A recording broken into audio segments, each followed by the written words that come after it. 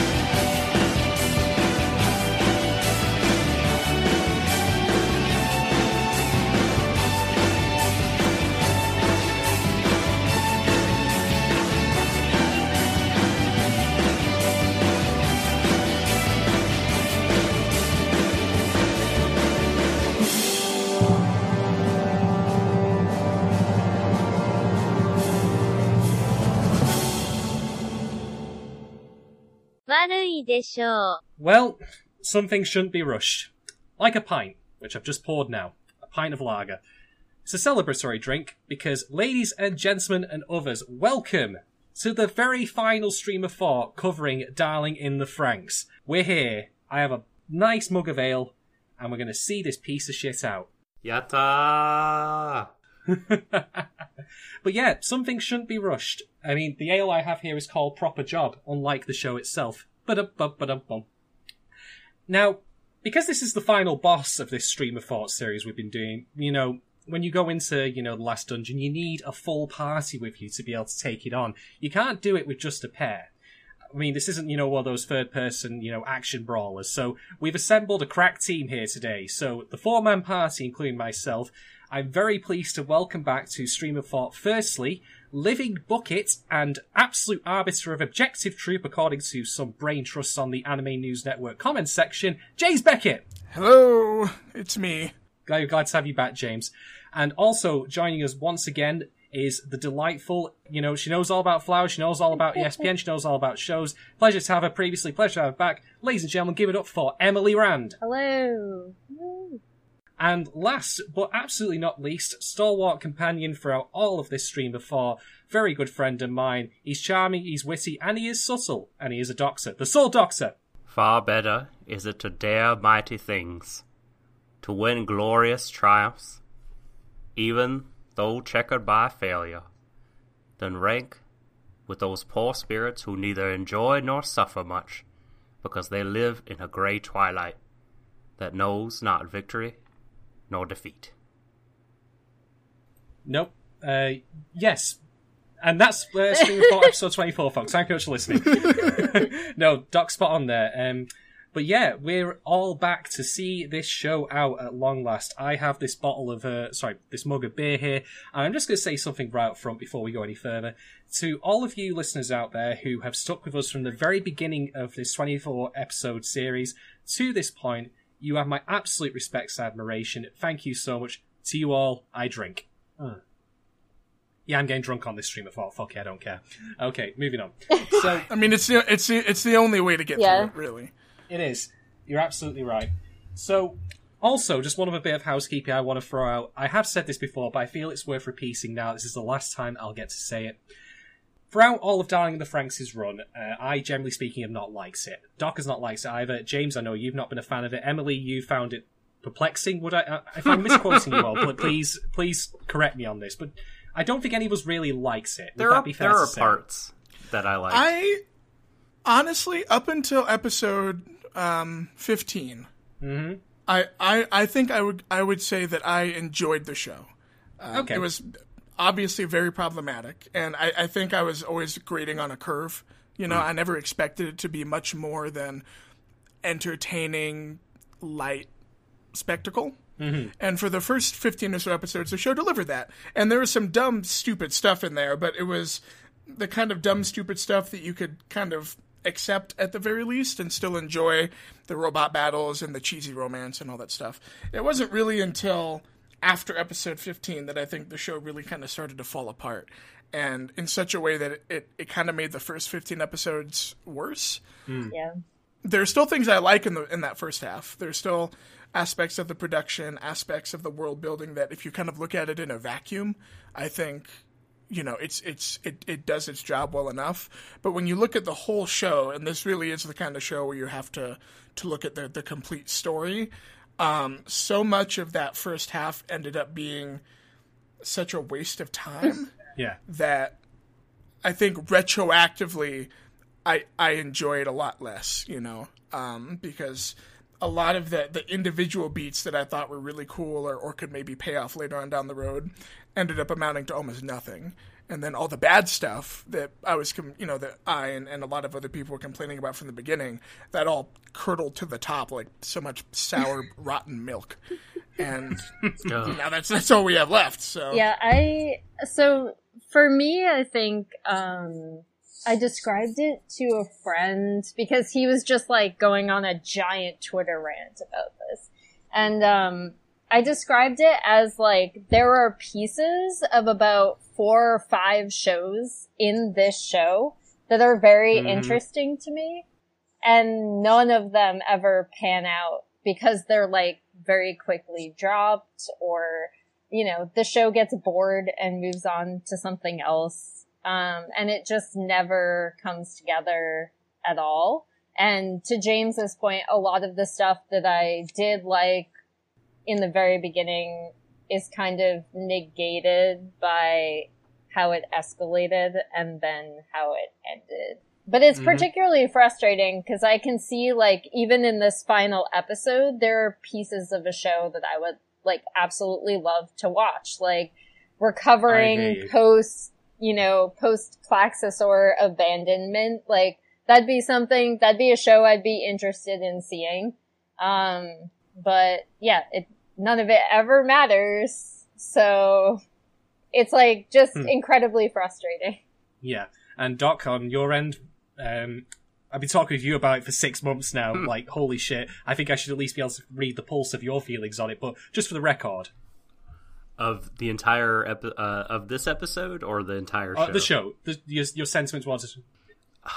I mean, incredibly frustrating because, you know, I can't add too much to what's been said. I just will echo it and say that there's a ton of lost potential here.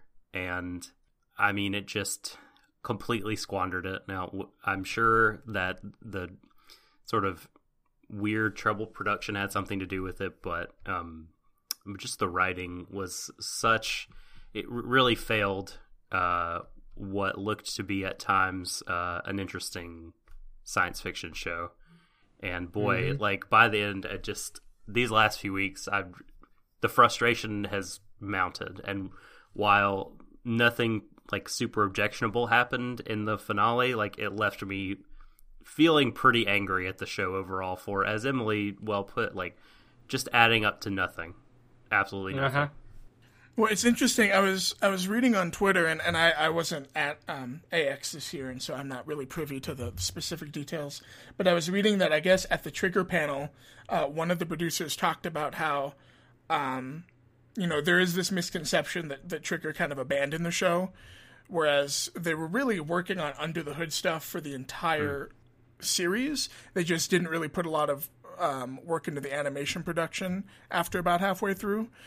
But someone on Twitter was talking about how one of the producers mentioned that one of the big challenges of that show is that Trigger and A1 have almost completely opposite ideas of how to approach scripting and conceptualizing a show. I believe that. And how that actually led to a lot of issues because, and we'll probably get into this a lot later, I really do feel like one of the failings of the direction of this series is that instead of taking the best ideas from both companies and synthesizing them into something that kind of made sense as a complete work, they really just kind of took the ideas that both studios liked and smashed them together without any real rhyme or reason, and at no point did enough care get put into it to try and figure out, okay, well, how do we actually make this make sense as a single work? It was just really more of an opportunity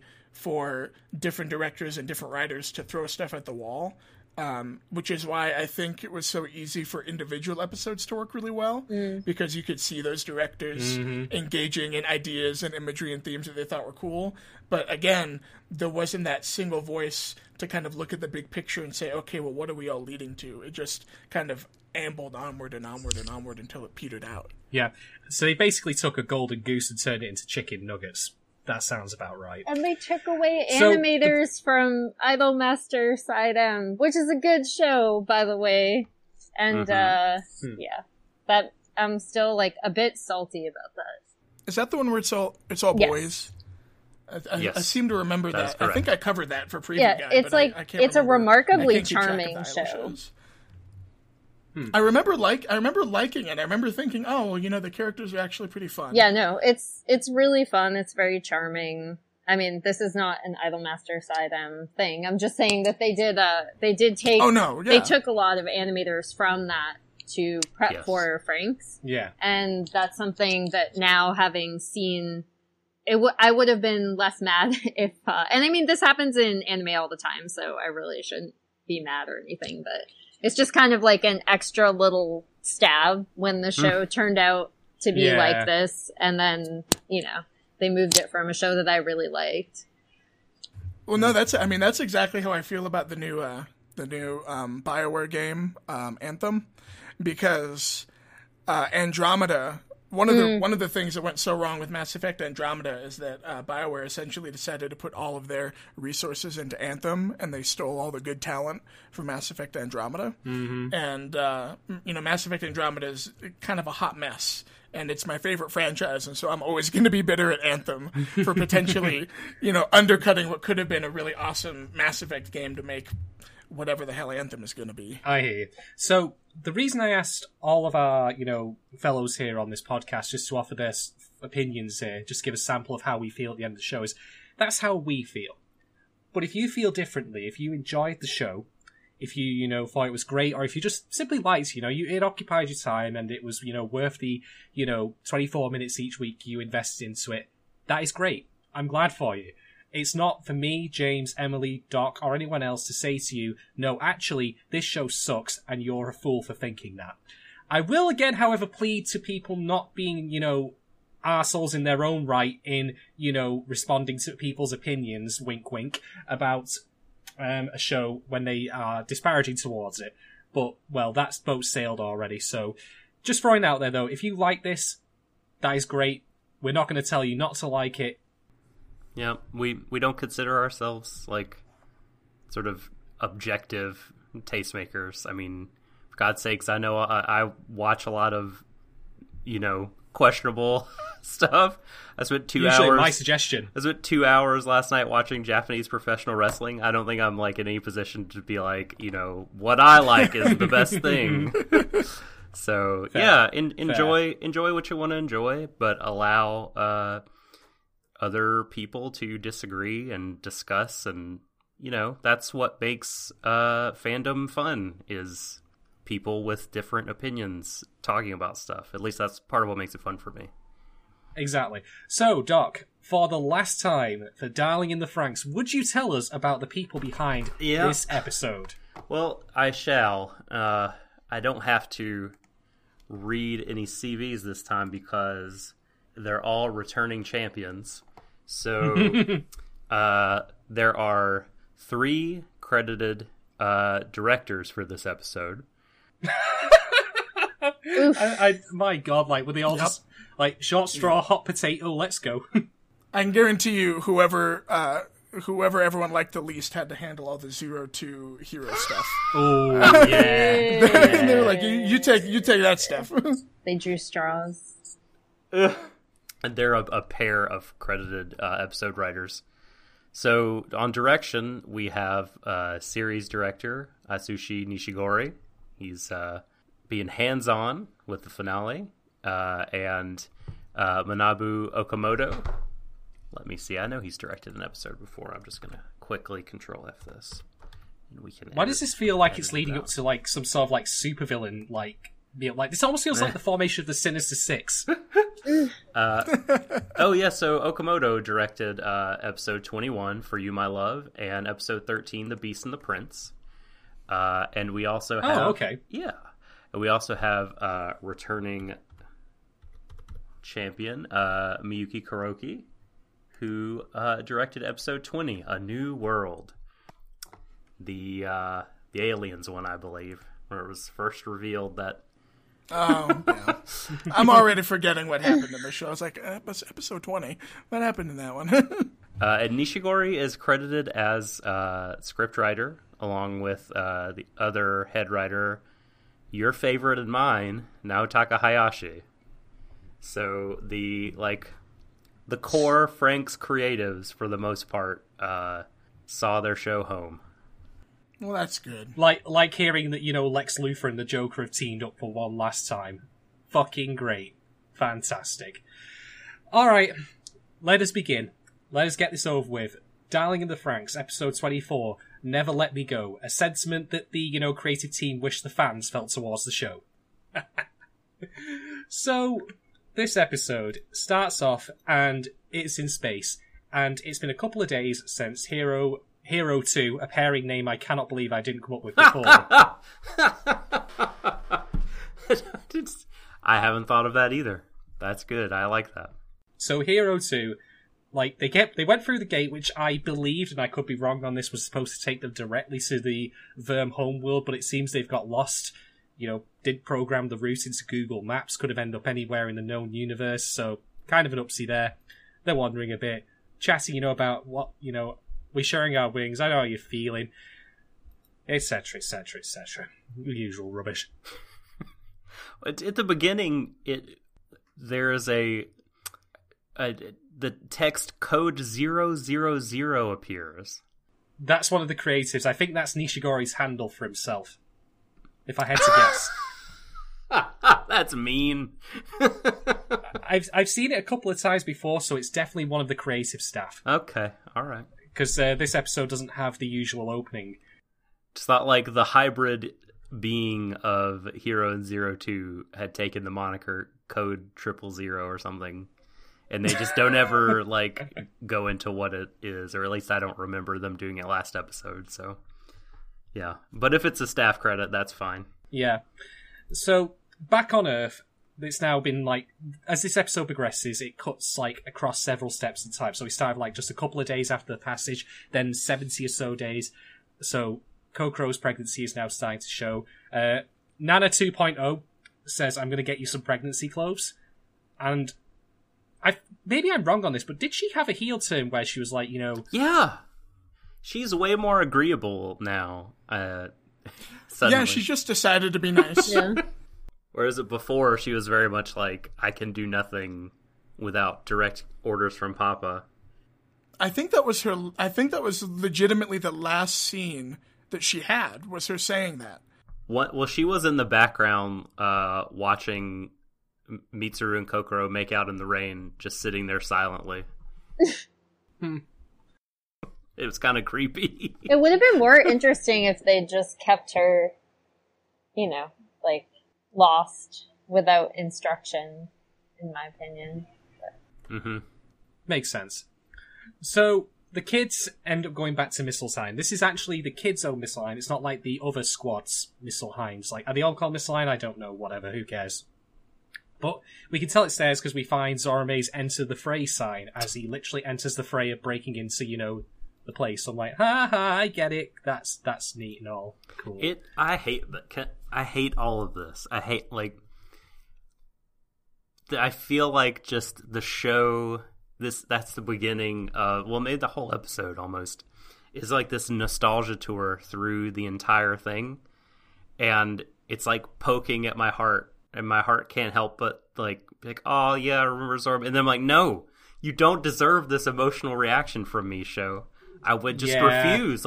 Fuck you for trying to get this. You haven't earned my feelings. You've heard my feelings. It's hurt my feelings, but they're all of the negative variety, the ones that usually cause me to start, uttering profanities really fast. I'm in agreement with you though, Doc, and here's the thing, right? My initial appraisal of this episode was actually reasonably positive, because I thought, you know what? In a vacuum, this is a reasonably good send-off for everyone whose names don't start with either Hero or 02. It would have been, great if the show had built up to this properly, because it would have been a good send-off for everyone. My opinion on that has changed. I don't agree with that anymore. There is a particular character whose send-off is fucking atrocious, who we'll get to a bit later on. Oh, that's gonna be a right laugh. Poor Futoshi. No, wrong person. Is that not who we were? No? Okay. No, it was Hachi's left eye. Oh, yeah. Mm-hmm. Or Naomi's arm? Is she missing an arm? She is. Why? I guess they want Futoshi to, not completely erase the impact of that one explosion that happened in episode 1. Oh, yeah. I forgot about So that. see? We remember. She was totally injured, guys. Just fuck. Okay, so would it be reasonable for me to say that most of this episode is just an extended montage? Yeah, For the no, most absolutely. part, for sure. Yeah, 2/3 at least of it is just the clock ticking by, watching the kids have babies, grow mustaches, grow food, and it's Ichigo narrating, right? It mixes and matches throughout the episode, I think, depending, I think for the most part it is Ichigo, yeah. There's some silent montages or ones that just have music, but yeah, I want to say, isn't the only narrator Ichigo? I feel like that's the case, but I could be misremembering. No, isn't at the end when they it's really dumb and we'll get there, but they're all thanking Hero and 02 for teaching them what life really means, and they each say a part of what life means to them. Oh, right. And all these things they learned. Oh, yes. I think I repressed that scene. I think I blocked that out of my The memory, show at its but, most didactic, openly. when they send Mecha to a spirit bomb of sap. That I have to say, we've not got to that scene yet, but when I actually watched that happen, a strange substance started leaking out of my monitor. I realised it was a mix of treacle, cheese as well, mixture of treacle and cheese. It was, yeah. I am legitimately surprised at that point that Stan Bush's The Touch did not start playing. It's too good for this show. It is. You're absolutely fucking right. So, okay, let's move on to the next bit. So, Kokoro, is being harassed by all the others because she's pregnant and everyone's, paying attention to her. Whatever. I don't care. If there's one thing that I noticed in this episode right away once the actual characters back on Earth started talking about Hero and 02, it's that they were talking about Hero and 02. You might recall in the previous episode that I said that I thought this show was trolling me. And in the last episode we covered, I complained that all of the relationships seemed focused right around, oh, where's Hero? What's happened to him, etc., etc., no mention of 02. And now they won't stop talking about her. Make up your fucking mind! Although I will say, none of them seem to have made an effort to move that lifeless Yeah, statue it of just stays there. 02's body. It's just you'd think that they'd bring it inside or, Put ropes around it, because there are going to be kids playing around eventually. So if one of them knocks it over by accident, oh dear. Shit. I was half thinking that they were going to start some kind of religion around I am this. legitimately surprised they didn't, but I'm glad that they didn't as well, because I think I would have probably thrown up. Yeah, that would have been too much. That would have been too much. There was a part, another part early on, where I just got mad because I had felt the show reaching inside my soul, trying to manipulate me. When, Kokoro is showing other people how to sew, and then you have that scene when Mitsu and the other two boys are bringing her stuff, and he's about to go, and he just lets out this very cute, shy, hesitant, "Ittekimasu," and she's grins and is "Itarashai," and it's no, stop it, please, don't. I mean, Mitsuru went to the 02 school of lobotomy after getting into a relationship. So, yeah. Yeah. Oh yeah, no. I mean, I don't want to jump too far ahead, but the way they treat her actual pregnancy is just so funny because you can tell it was written by a bunch of men. Yes. Yeah. Because they're like, oh, she'll probably just be like real tired afterwards, I'm sure. But then everyone will be there, and we don't have to show the pain of labor or like the really complicated emotions that like a young mother with amnesia probably has about this baby she doesn't remember making. No, it's just Jace, it's all fine. I just have to say, It's like, all fine. the point you made then about not showing the pain of labour or the complicated emotions, I want everyone listening, and you three as well, to put a pin in that for later when I finally get to, my theory of everything for Darling in the Franxx. Just pin in that for later. All right. But yes, indeed, we fast forward to day 240-something. It's 12 o'clock. It's, sunny with a slight chance of rain. And indeed, Kokoro's now giving birth. And has the baby, and the baby comes out looking alright, as opposed to the freakish lizard child I expected. So, never mind. But yes, Mitsuru's a dad. Now, I have two things that I really want to make sure that I don't forget to mention about this scene. Go on. Outside of the stuff I just talked about. Number one, did everyone just watch the baby come out? Like, were all of her friends just there, just like intently staring? I don't know, but that's gross. And again, correct me if I'm wrong, but Mitsuru was the last person to be there, and everyone else was like, "Hey, man, we've been here this whole time. This baby just came out of your maybe wife." Yeah.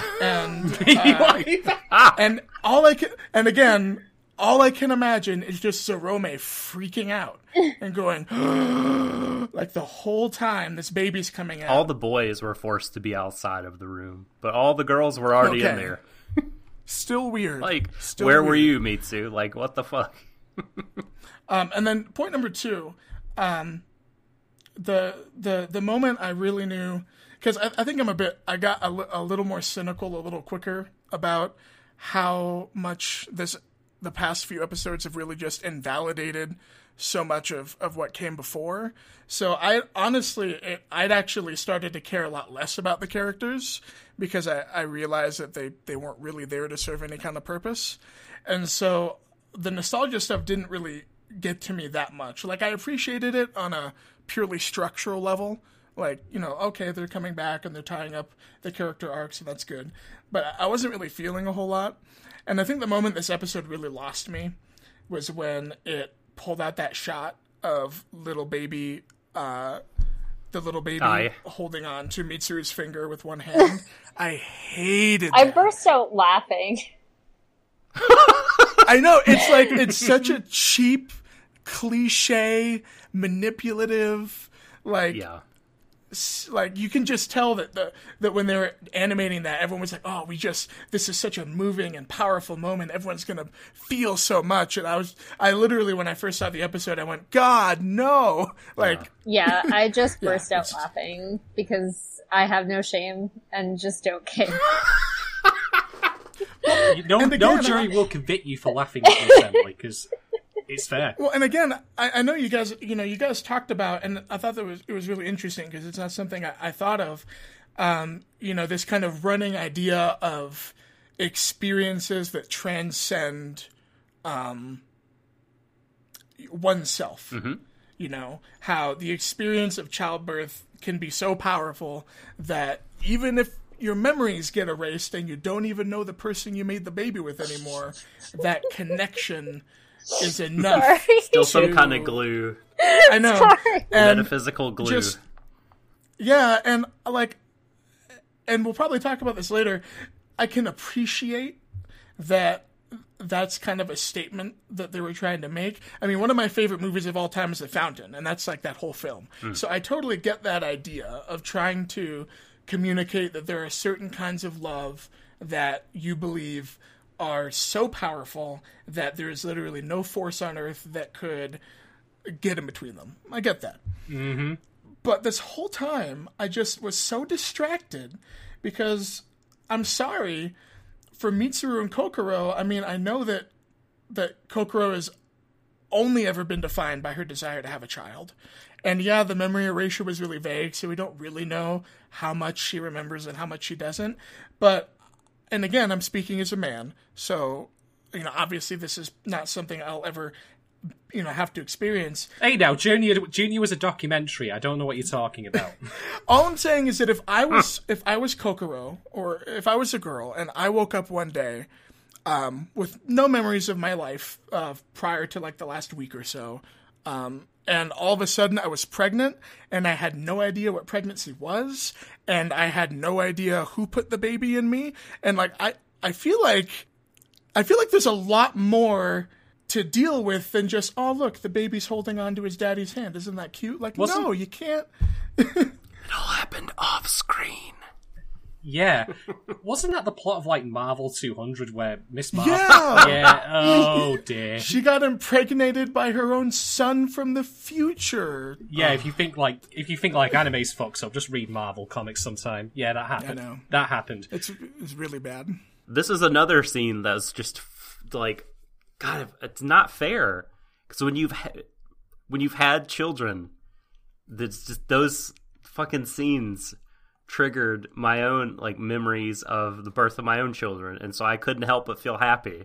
And I'm like, stop this show! Like, you have not earned 1 second of this. Meanwhile, like, I'm cracking up, and the only experience I have with childbirth is watching a woman give birth in sex education class in like high school, and which was incredibly disgusting and oh yeah, made me never want to have children ever. But no, like, it's rough, man. Yeah, like, I was just cracking up. Like, I did not feel anything about this, except for the fact that I was like, understandable. I wish like, that damn, was me. if I have kids, I hope I look as gorgeous as Kokoro fucking does when she's like sitting there, like, and even her sweat looks beautiful, and you can tell the animators spent like so much time on this, and I'm like, damn, like, I hope I look that good. Like, are you kidding me? There's someone in that studio whose job he's like the sweat guy. Sweat guy. Whenever we need someone to draw some like really sexy looking sweat. So before we had the flower guy, now we have sweat guy. Yeah, well, no one really talks to sweat guy because he's a little weird, and he makes really inappropriate comments whenever people come back from the gym, but he's really good at drawing sweat. That's no way to speak about Nishigori now. Come on. Well, I'm so sorry. It's just, this keeps nagging at me. All of this stupidness could have been so easily avoided because erasing Mitsuru and Kokoro's memories did nothing for the story at all. Nope. It didn't have to happen. They could have just let them have their baby, let them have their stupid love story, and at the very least, we wouldn't be sitting here asking all these questions about, like, well, what happens when you wake up and you're just pregnant all of a sudden? Like, they wouldn't need that. Yeah, I mean, at all. That actually is, the more I think about that, I've just realised how incredibly icky that is, given certain scenarios in which that can happen in real life. So, exactly. Let me move on from this scene before I start getting really mad and smashing shit. By the way, put another pin in that because that will be relevant later to the big theory. So more time passes. The guys are all, building stuff. The girls are all like, sewing because, even in a world post-apocalypse where they don't supposedly have gender normative roles, they're still doing gender normative shit. I don't get it. Whatever. Who cares? Moving on. Ikuno is like, going to the books because that's the thing she's done throughout the entire show apart from confess she's a lesbian. So again, moving on. And then we get a scene which I liked, but I also found incredibly funny because my headcanon is awful. So Goro decides to go wandering the world to find more people. Now, I don't disagree with him doing this, because I think that's a good idea, but I have a couple of issues with this, ranging from the silly to the more serious. The first thing I'll ask is, are you telling me there's a complete failure of, like, worldwide communications now that Papa's gone? Really? They can't just literally use a computer to call the other plantations across the entire planet and just check they're okay? He doesn't even seem to know where they are. Surely they could find that out. So, don't know about that. Secondly, this is more of a structural thing.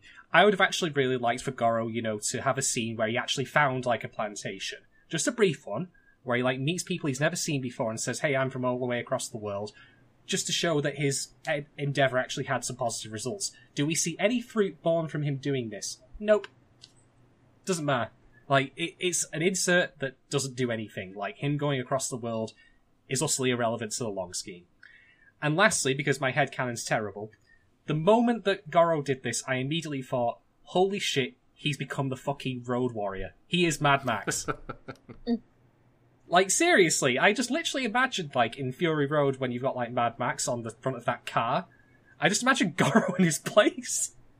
I couldn't help myself. For me, it was like, this stood out to me just because Goro previously, like, was not at all the character that he is in this montage. So it was like, the Goro that said, like, I'm just gonna tell you my feelings and you can do whatever with that. I just needed to get it off my chest and you don't have to reciprocate them and stuff like that. Never would have, like done the, okay, honey, I'm leaving now, kisses Ichigo in front of everyone, like, without her consent, I think. Unless they've been doing stuff off screen that, like, we don't know about and they're already in a relationship, question mark. Well, something sure happened. And then, like, just strides off and all you can see is his back and, like, all this stuff. And I'm like, okay, this was not his character for, like, the majority of the show.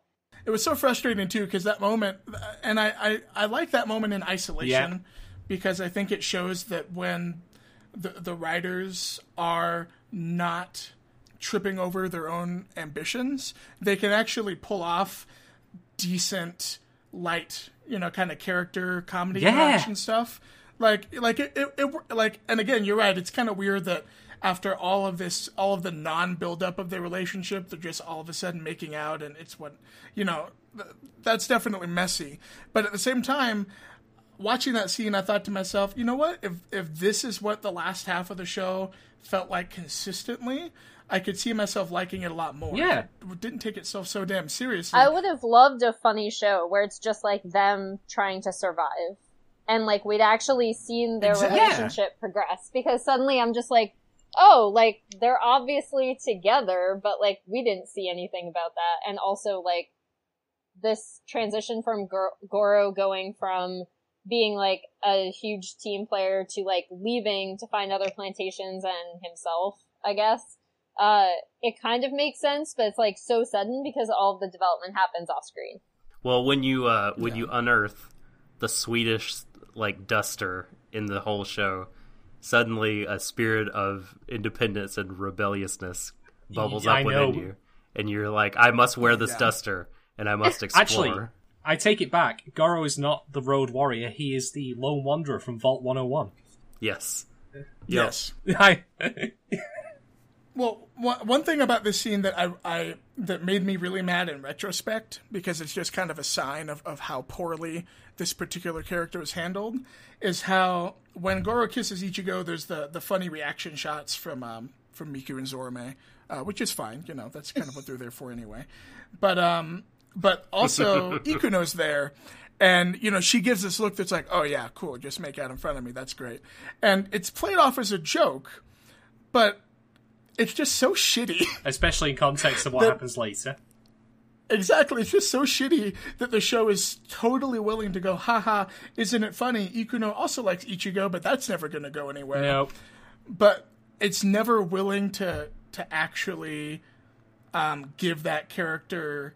We'll get to it later, but that moment just really frustrated me. It was just a sign of like, okay, I see where your priorities are, show. And, it's just frustrating. At least Ichigo ended up with some... not Ichigo. Ikuno ended up with someone, at least in my headcanon. Maybe? So the looks they were giving each other said something to me. Nice to see it happen on her deathbed, though, and not when she was actually, alive and able to live the relationship. Yeah, great. Brilliant. The defining moment of Ikuno's character finally meeting someone whom she can share a relationship with is someone with A, barely knows shit all about, and B, is doing it while she hooks up to an IV and is relying on bedpans. Great. They got to do research together. Also, does anyone find it weird that Naomi remembered everything? I don't even know what to make of Naomi at this point, honestly. Yeah, that character is just such a non-entity that it could have just been a background character. Because we don't know anything about what Naomi likes, what her skills are. We don't know why she would be a good research assistant for Ikuno. We literally don't know anything about her other than she and Hiro tried to pilot together and couldn't, and then she got exploded. So I guess, like, speaking less to the Naomi character and more to, like, how the show, like, it just seems inconsistent with kind of the world building and the way they've been doing things, that they would unfreeze all the kids and they would all remember everything. Why freeze them in the first place? Why not just kill them?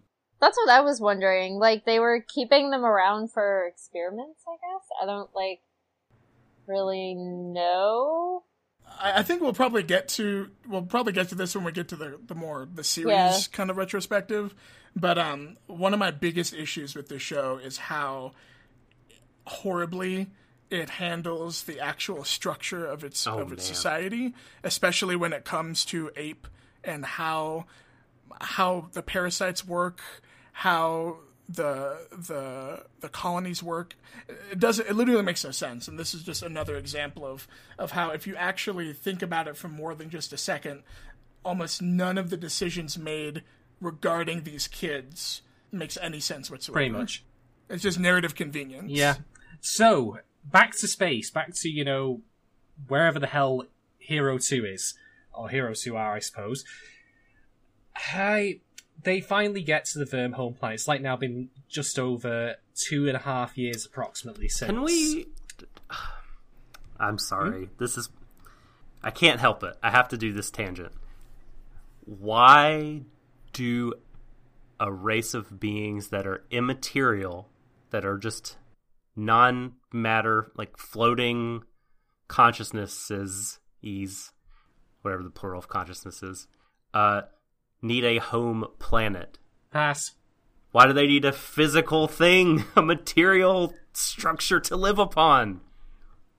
Why? I don't know. Why are they affected by a bomb? They're not matter. I know. I mean, maybe if they've explained that this is like some sort of black hole type bomb, or I don't know, whatever. They don't go into it. I shouldn't care so much. It bothered me, though. Well, spoilers, by the way, for what happens later, folks. If you think Verm are killed off entirely by this, nope. They do say that, in classic Team Rocket style, that they'll be back. Yes. So, not like the threat scene been dealt with. Although, that being said, to get ahead a little bit, I did find their comment that they would be back at the apex of evolution to be funny, because, correct me if I'm wrong here, people who know more about biology than I do, but isn't evolution a constant process with no tangible end?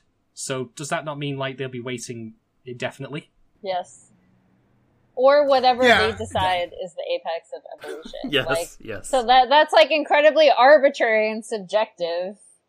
Guys, this whole show is just a prequel to Kato. I need I'm to turning see off that this show. recording. There's not enough alcohol in my alcohol now that you said that. God damn it, James. Oh, okay. Moving away from the wrong answer. Let's move away from that. So, yeah, they finally turn up at the Verm homeworld, and Verm give them a greeting. And, oh, Jesus Christ, I'm glad there wasn't actually any cubes there, because that would have been wrong on so many levels. But speaking of what's there, it's everyone's giant space vibrator, Ring Horny. That's made a reappearance. Welcome back, Ring Horny. Welcome back. How many Ring Hornies did they have? Because they, just the one. But it seemed like they were all the same shape. It seemed like they had whole... Yeah, It seemed like... I was gonna say, I think they, cloned it and had several. Yeah. Or something. So, Verm do something. I think they insult, Hero's ego or something. I don't know what they do. They probably say his hair looks stupid. They gently caress his consciousness. Yeah, and that disconnects him from Zero 2. Zero 2 then starts getting impaled, by sharp objects. Great. Fantastic. I love the visual metaphors on display here. This is just brilliant. Things called horny are impaling her. Yeah, great. Fantastic. So, okay, back on Earth, because it's now been, 2.5 years approximately. Wait, actually, before we move on from the space stuff, at any point, did it ever explain why... Or I know the answer is no, but I'm just wondering what your guys' takes are on why of all the ways for them to pay off the term parasite, of all the ways for them to go in that direction, why did they make the Klaxosaur set up like the anglerfish scenario, where the man just like attaches himself to a giant woman and then is slowly like dissolved into her being. Because that's what happens to Hiro for most of the episode. Giant Mecha 02 is just floating through space shooting stuff, and Hiro's just slowly getting weaker and weaker, and it's implied that that's what happens to all the men in the Klaxosaur setup, that the men just kind of get absorbed into the woman, again, like a little anglerfish. Do you think the show knows how weird of a message that is?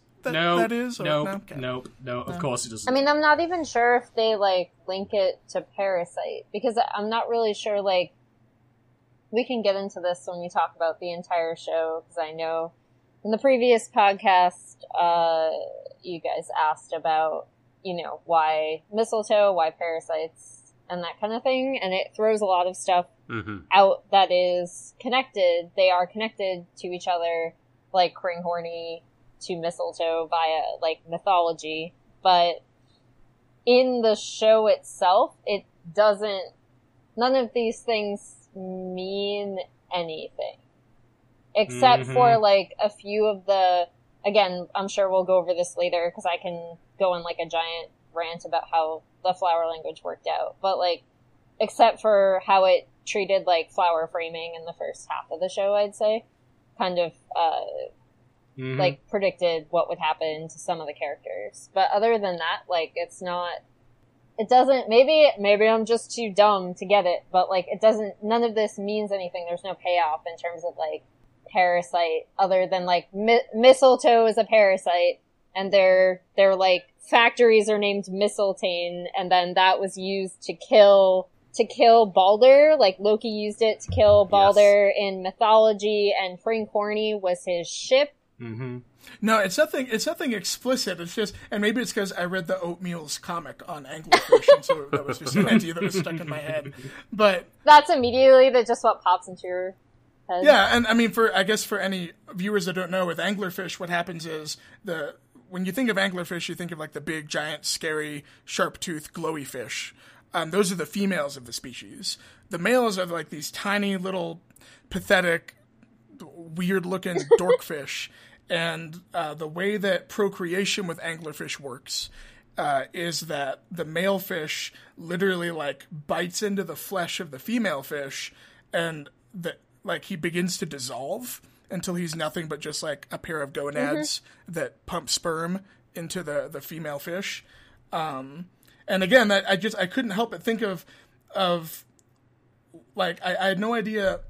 I guess I was confused as to like why this setup between 02 and Hiro like led to him getting so weak and dying. Like, I don't know. It's just a weird way to end that relationship on a purely technical level. Like, when they're making out and expressing their love for the first 20 episodes of the show, I don't think anyone would ever say, yep, and then he's going to end up inside a giant robot version of her, with the life force slowly being drained out of him until he fades into nothingness. If you're trying to avoid Verm and, like, becoming one consciousness, then the fact that happens to Hiro is a bit... It's like a lot of mixed messages there, right? Because, like, you assume that... boy. Like, you assume that afterwards he becomes a consciousness, as does she. We'll get to that later. Maybe I'm, like, skipping too far ahead, but... the fact that they reject Verm... I mean, I guess you could say it comes down to agency, but still, like, it's like he's accepting the same thing, kind of, by choice. So. Yep. You're not wrong there. Maybe that's the crux of it, is it's meaningful because he chose it, and he'll become one with just the person that he cares about, as opposed to, like, it being chosen for him and him forcefully being subsumed. Now, here's a thought. I guess, I really hope this isn't what the creators of Darling in the Franxx think sex is like. Because, that's... Yeah, it's a series of tubes, quite literally. Yeah, you go inside the lady and then your brain melts and you turn into giant naked souls that spin about in space, right? That's what sex is. The fate of all men. Right? Of course it is. By the way, I do appreciate how in this episode, after all the processations that, we are unbreakably bonded, we are together forever, that all it took was literally for Verm to just mentally flick Hero in the nose to break the connection. That's all it took. Truly a romance for the ages. Great. Oh, small side, by the way, just to rewind a little bit. When I said before in a previous episode about why Hero and Zero Two didn't get married, but they passed the buck to,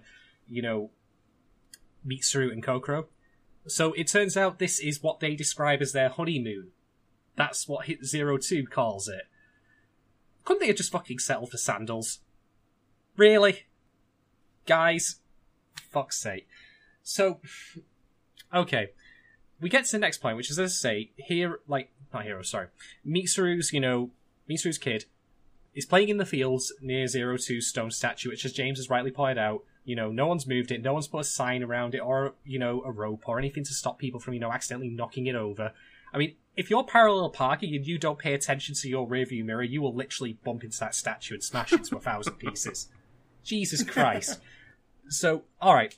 Then, Mitsuru and Kokoro find the kid, and the kid starts saying the word darling. And they're like, wait a minute. Where did she hear that? How did she hear that? And somehow Mitsuru, makes a leap of logic that's, yes. that absolutely defies, what happened with, Hero guessing how Zero Two was getting injured in the couple of episodes back, and figures out that Zero Two's statue is acting as some sort of Discord come Skype, receiver to Zero Two all the way across the galaxy. And they're like, no, they need help. Let's all join hands together. And oh my fucking Christ. Here's another, you reminded me, there are a lot of people that end up joining hands together around this statue, and we've mentioned that they've already unfrozen people, but there are scenes that happen before they unfreeze everyone where there seem to be an inordinate number of people farming and running about, doing stuff in the room, in the base or whatever, and I just found that hilarious. Doc, you've literally just given me the idea. Why didn't they hold a festival?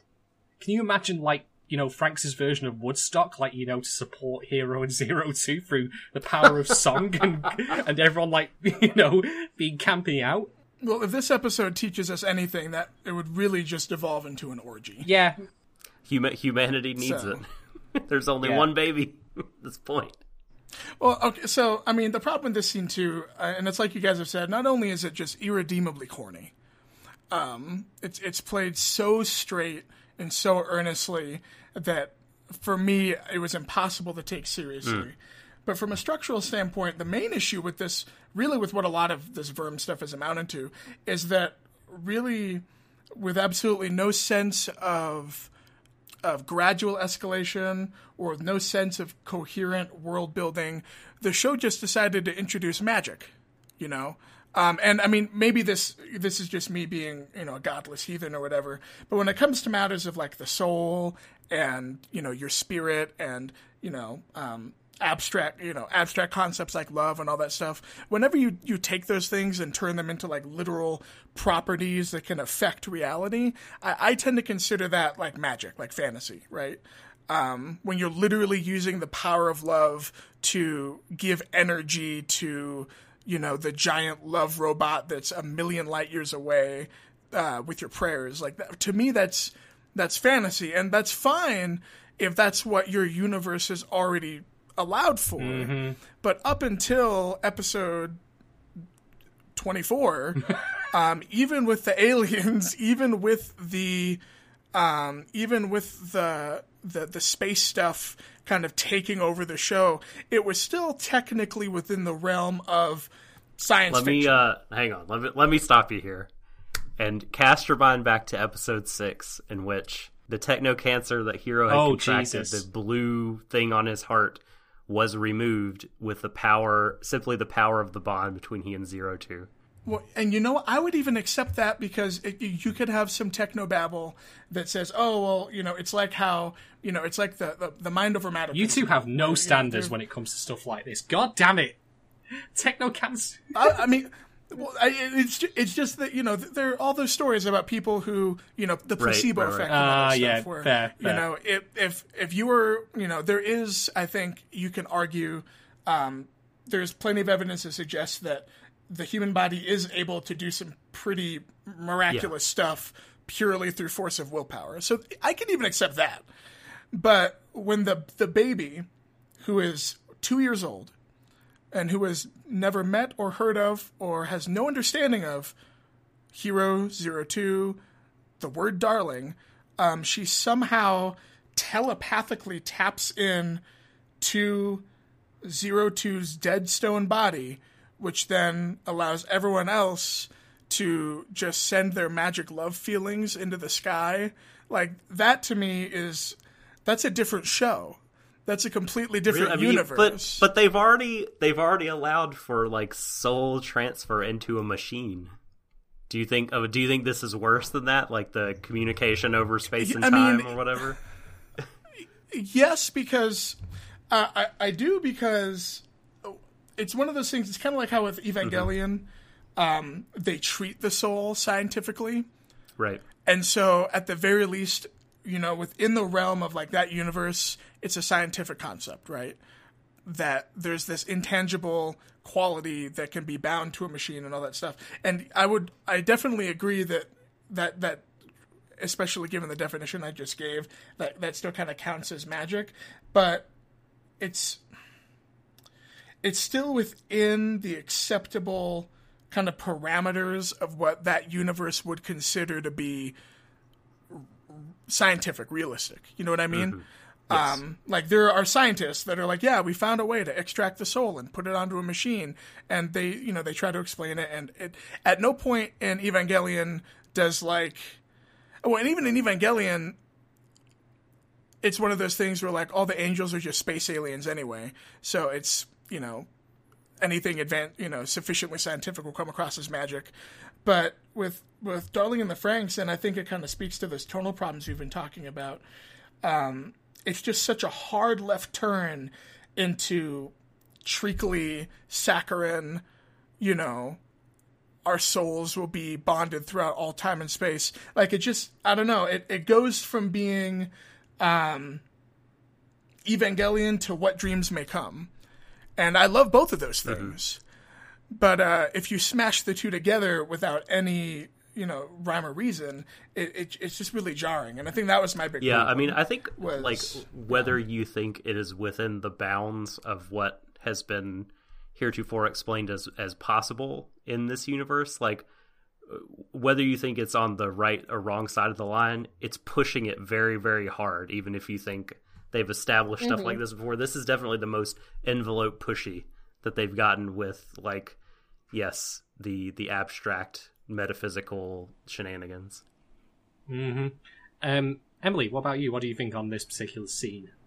I mean, so I'll say at this point I'd like checked out, so obviously like any emotional kind of like tug that it's doing, like, yeah, again, like that. I'm the one that burst out at the whole like giving birth thing, and like, you know, but I will say that within because like, so from my perspective, because the show has already, in my opinion, gone back on a lot of things that it established previously, or like walked back. Like, I even saw the Verm as kind of some sort of thing where it's like, okay, we can't like logically explain this conflict, so we're just gonna throw aliens in. And I was not at that. I was at AX, but I was not at the Trigger panel.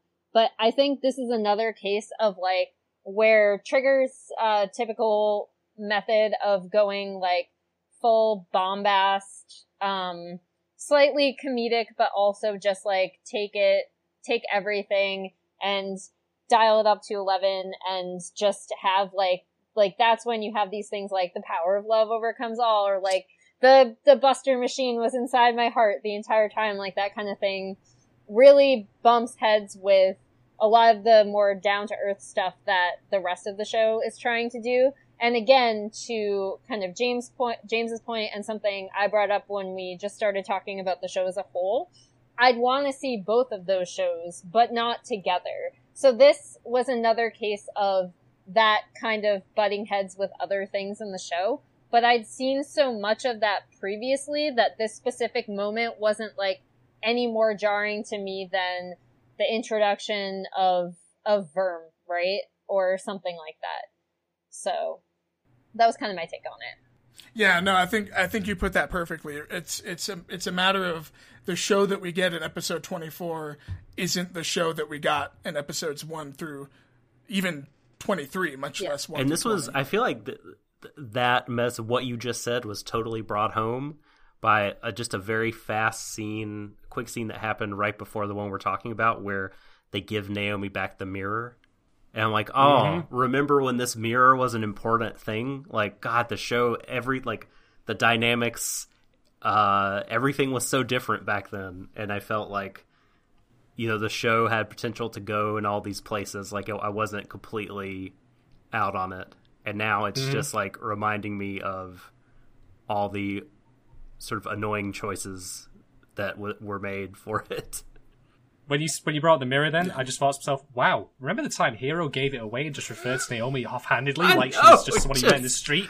Someone gave this to me, but I want you to have it now. And then they're all like, we should be grateful for this mirror.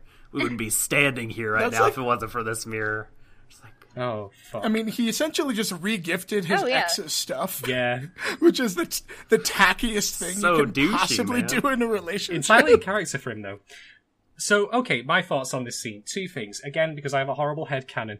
When this was happening, I thought of the ending of that Simpsons episode where they find Mr. Burns in the woods and think he's an alien. And everyone just gathers around and starts singing Hello Starshine, the Earth Says Hello. Oh, the X-Files Passover? That's literally what I thought of. And then I thought of something else. I thought, okay, I've complained many times about people, worshipping the ground Hero walks on and seeing he can do no wrong. So it became crystal to me. The hive mind, the villainous hive mind, is defeated by a hive mind. Oh. Right. Like, that's what happens when you have that kind of thing going where the lead character can't do any wrong and everyone supports him and thinks he's great. And then suddenly, they try to clash that against the idea of fighting an intangible, unified groupthink, as opposed to the very tangible groupthink we've got going on here. Nice one, Franks. Fucking great. Am I wrong?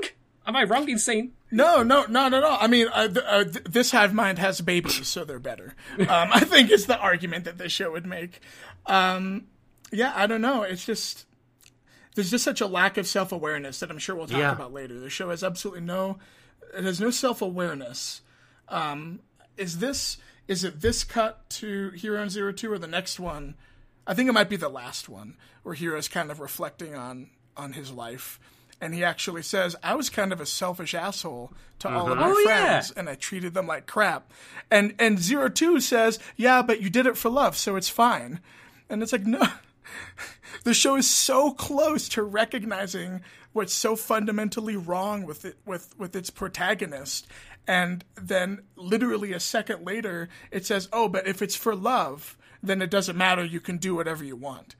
And it's just, and again, I think with the way that it treats the Verm, just like you were saying, is they have this notion of this all-encompassing evil hive mind that expresses all these nefarious beliefs about conformity and about letting go of your human emotions. Put a pin in that. But it's not smart.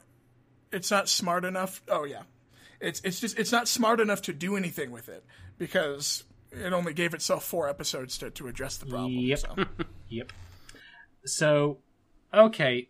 After, everyone joins hands, sings Kumbaya, my lord, starts commencing the pagan rituals, all the usual good shit. They do indeed reconnect and make it to the Verm homeworld, but they're attacked again. And this is when, I thought we hit peak Die Buster previously, but now we hit peak trigger. We had to get this in before the show was over. Because Zero Two, Giant Zero Two disintegrates, we get Golden Strelitzia with arms crossed. And I'm just like, not even close. not even close to replicating the feeling I've had watching Gunbuster and Diebuster when that similar pose happened. Not by a country mile. I could not give less of a flying fuck. I know what you're going for there, Trigger. I know you've got, like, you know, your skits here and your moves. Like, it's like, you know, it's like your secret technique, you know. But it doesn't matter. It's in the service of Jack Diddley shit. So, sorry. Better luck next time.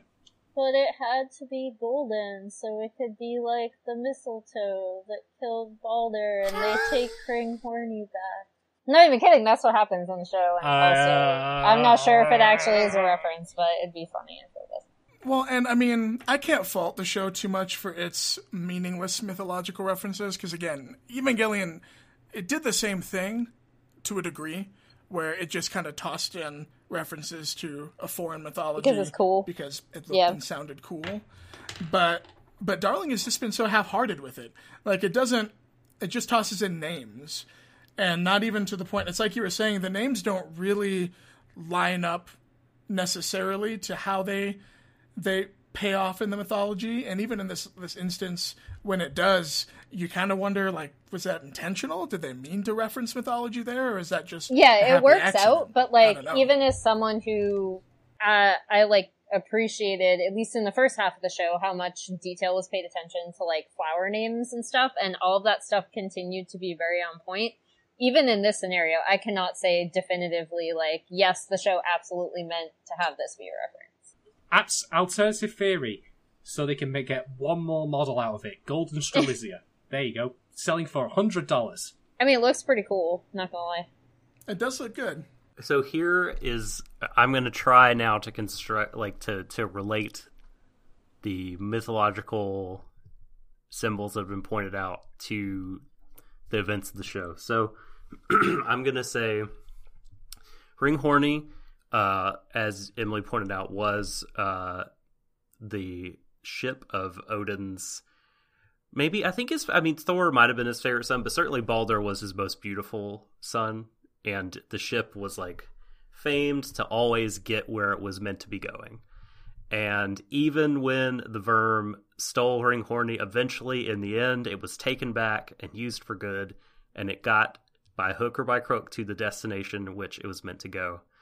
And Mistletoe, so the incident that you mentioned with the mistletoe killing the aforementioned Balder, and he's buried in Hringhorny, by the way. Mm-hmm. The ship is lit on fire and pushed out to sea or something. Like, that piece of mistletoe is what sort of ultimately, like, if you had to mark the starting line of Ragnarok, the Twilight of the Gods, the end of the world, it would be that incident, I think. And then so them creating Mistletoe for Squad 13 to live in maybe is the thing that ultimately is the germ for what ends the world that Frank's sort of that society with the Verm kind of shadow ruling everything. So that's my attempt to shoehorn that stuff and make it fit. That's not. I mean, it works. That Yeah. works. Works, I yeah. think that works.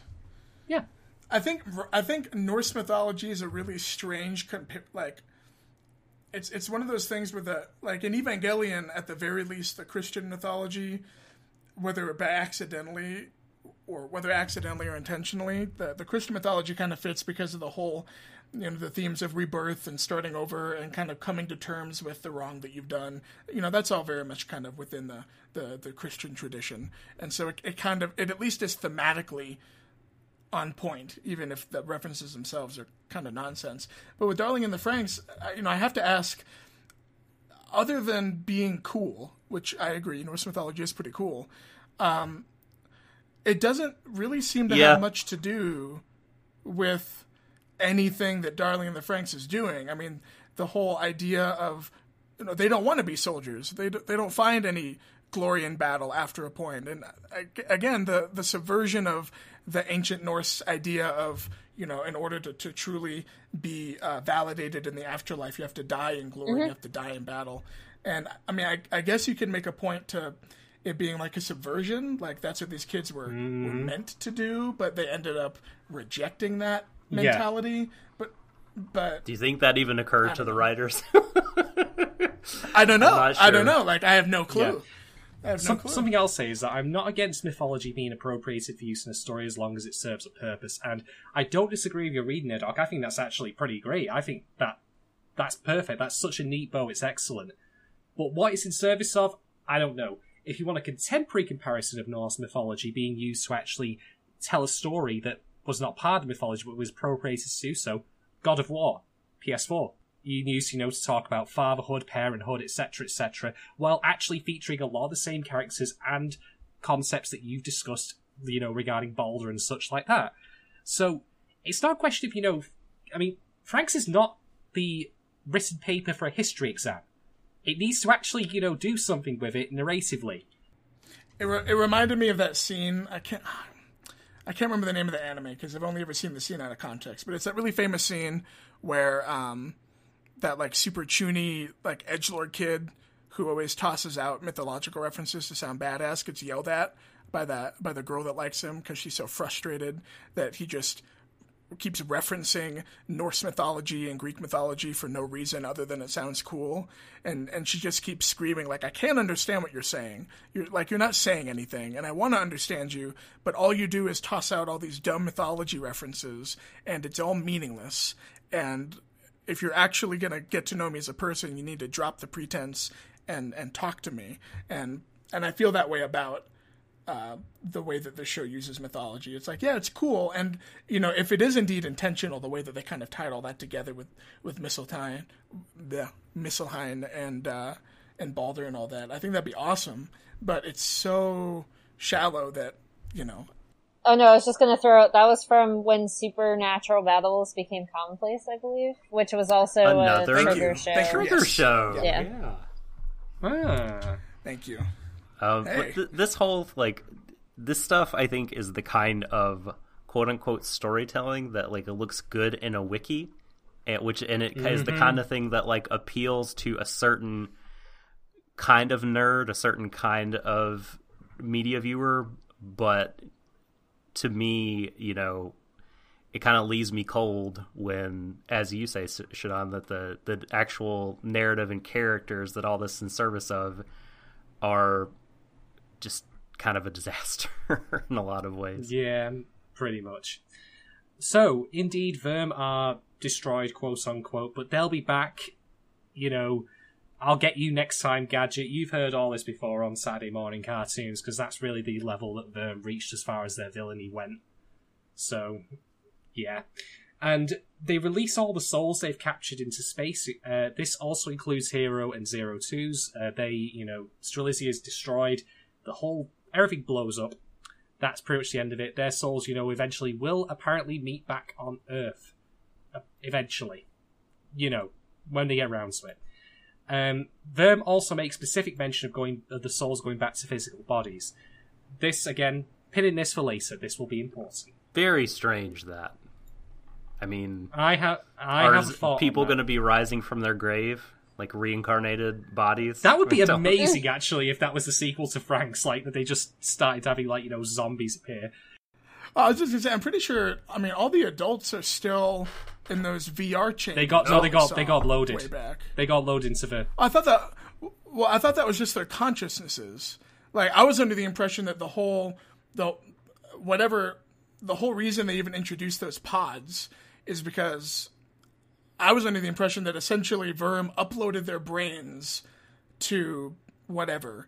And that's what got sent off into space. Because there was that line about how you don't need your physical bodies anymore. All you need is your consciousness. I have a different theory on the pod thing, but again, another pin in that. There's a lot of pins flying around. We'll get to that. This is the, It's Always Sunny in Philadelphia conspiracy theory shot.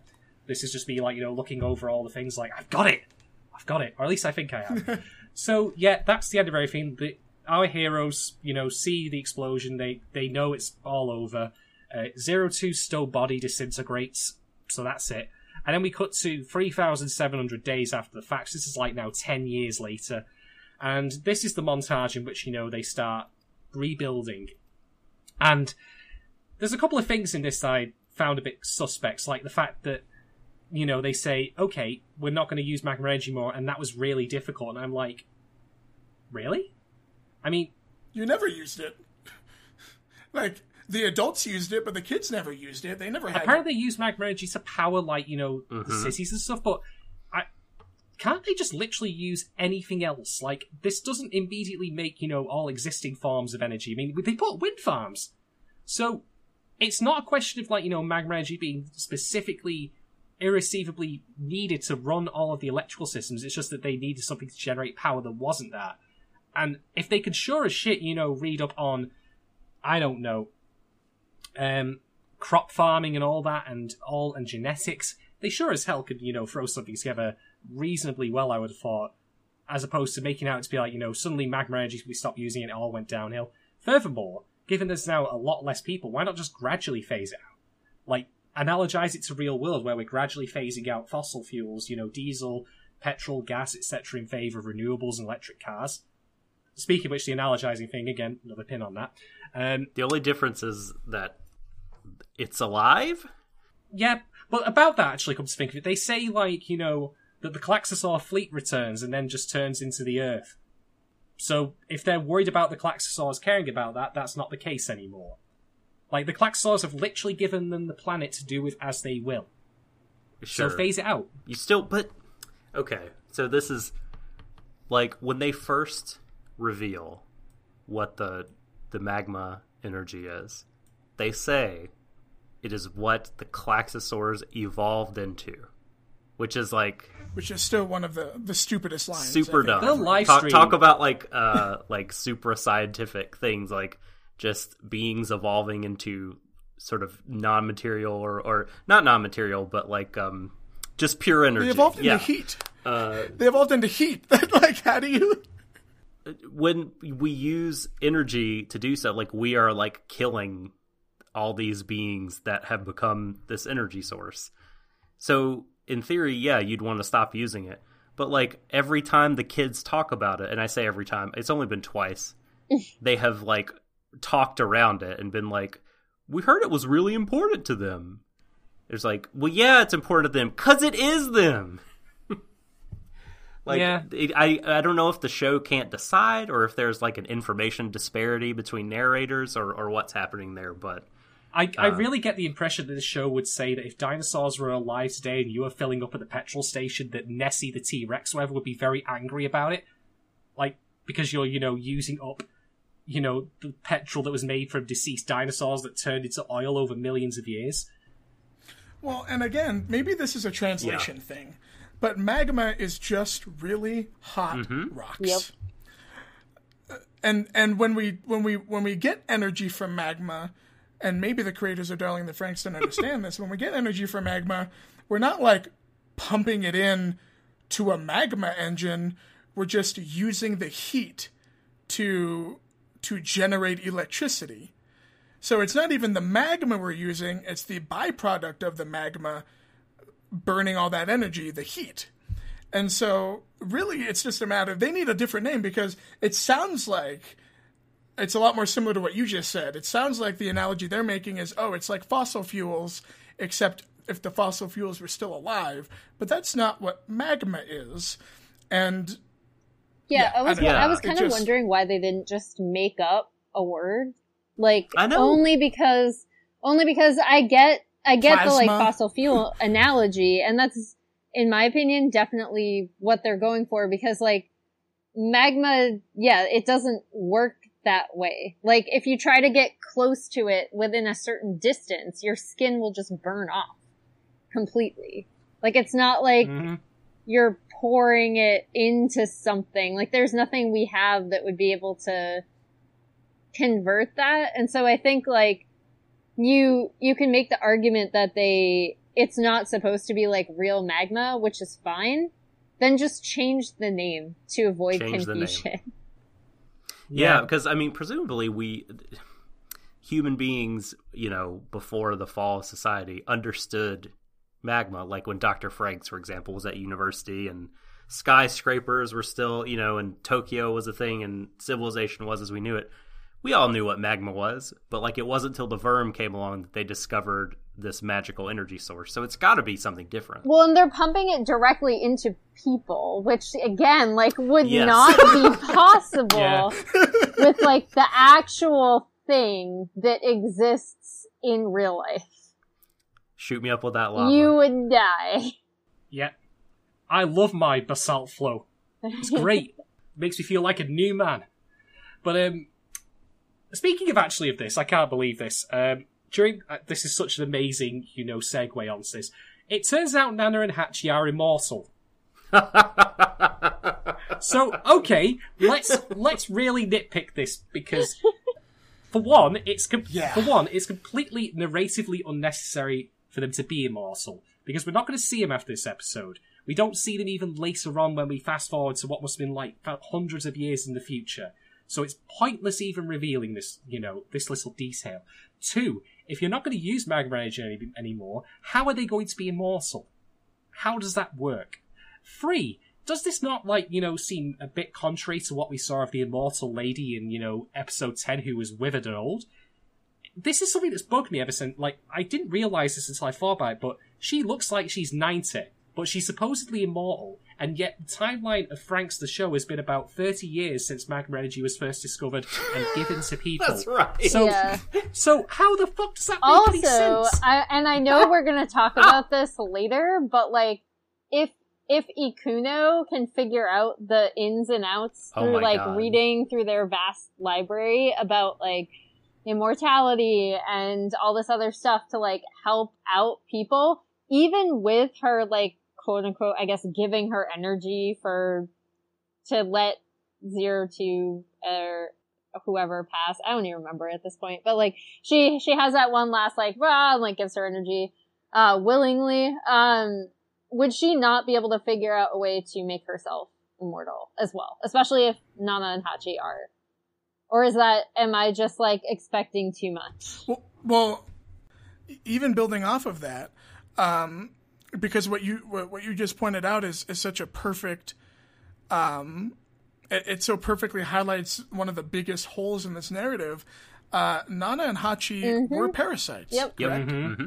So, and outside of the whole emotional thing, outside of our particular group getting to keep their emotions, which is what I guess we decided was the difference between them and all the other parasites, the show went out of its way for the first 20 or so episodes, and Zerome, that was the whole point of his character, was Zerome wanted to grow up, he wanted to be an adult, he wanted to not be, he wanted to graduate from parasite to adult.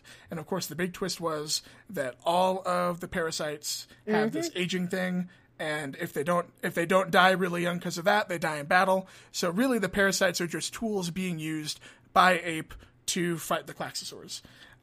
Why then, or how, did Nana and Hachi, why are they the exception to this?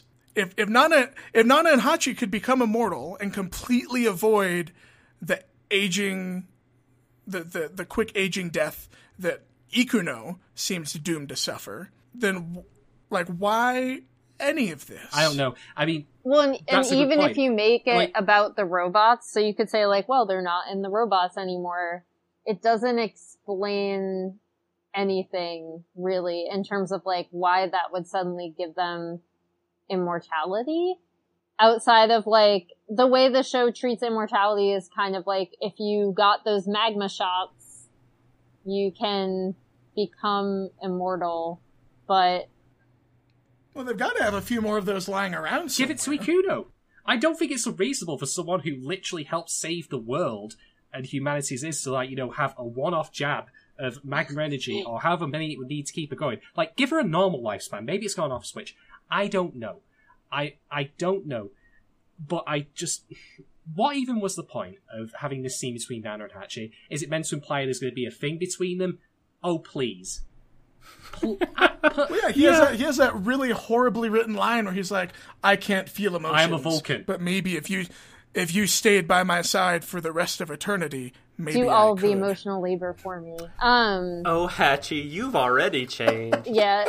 The other thing that, I was just gonna say, the other thing that kind of made me sad about this is, again, speaking of this show and how it does have the capability to do like certain character moments really well, this kind of negates the whole like Nana kind of like shedding her past and getting up out of the wheelchair to like help that kid, which I know you guys spoke to was a good like character moment in a vacuum, and I agree, like it is. It's a neat like moment about her and about like moving on and stuff like that. This kind of makes it like, oh, okay, she was immortal anyway, I guess. So like it was all psychosomatic, or we don't really know. It goes like, it does this thing that the show does constantly where something that happens in the future suddenly negates the impact of even just a small character moment in a vacuum. Yeah, pretty much. Yep. Great. Yeah. Why do they all still wear these uniforms given to them by their enemy? They're there, right? I mean, I don't know. Maybe they didn't have anything else. Who could say? They can sew! They can.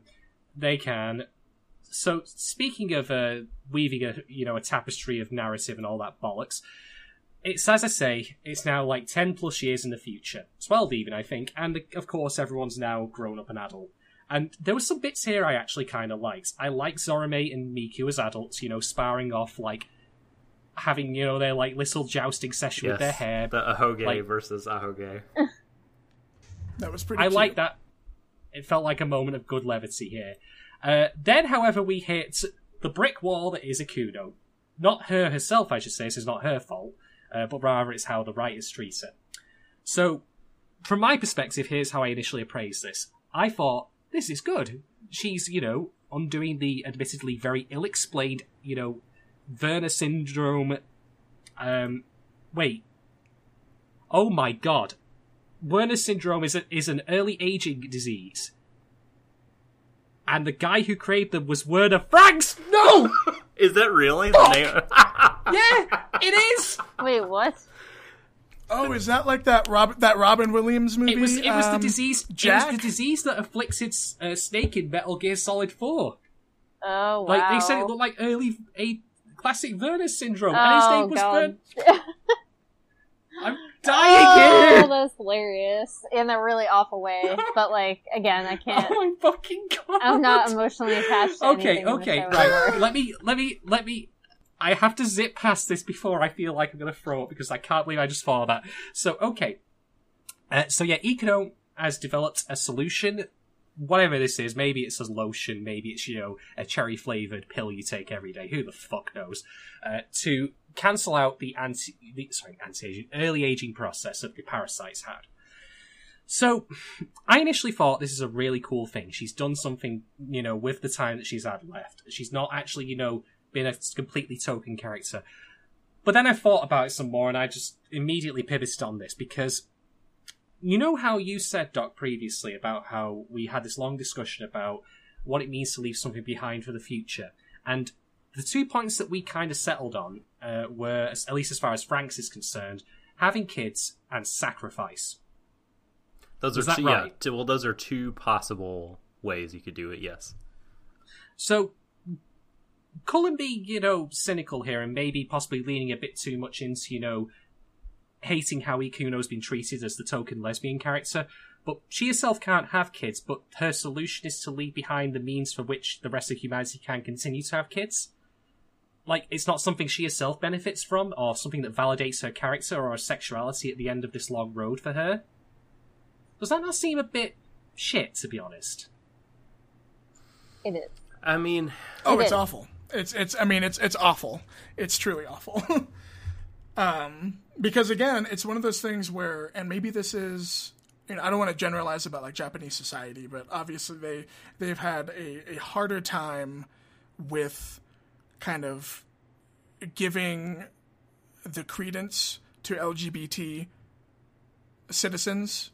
That's been a harder movement, for the LGBT people of Japan to get that recognition, to get that validation. And there's pockets of success, but I think it's one of those things where it would have been so easy to give Ikuno and her partner, maybe it's Naomi or whatever, she can have a family too. Like, she can raise a child.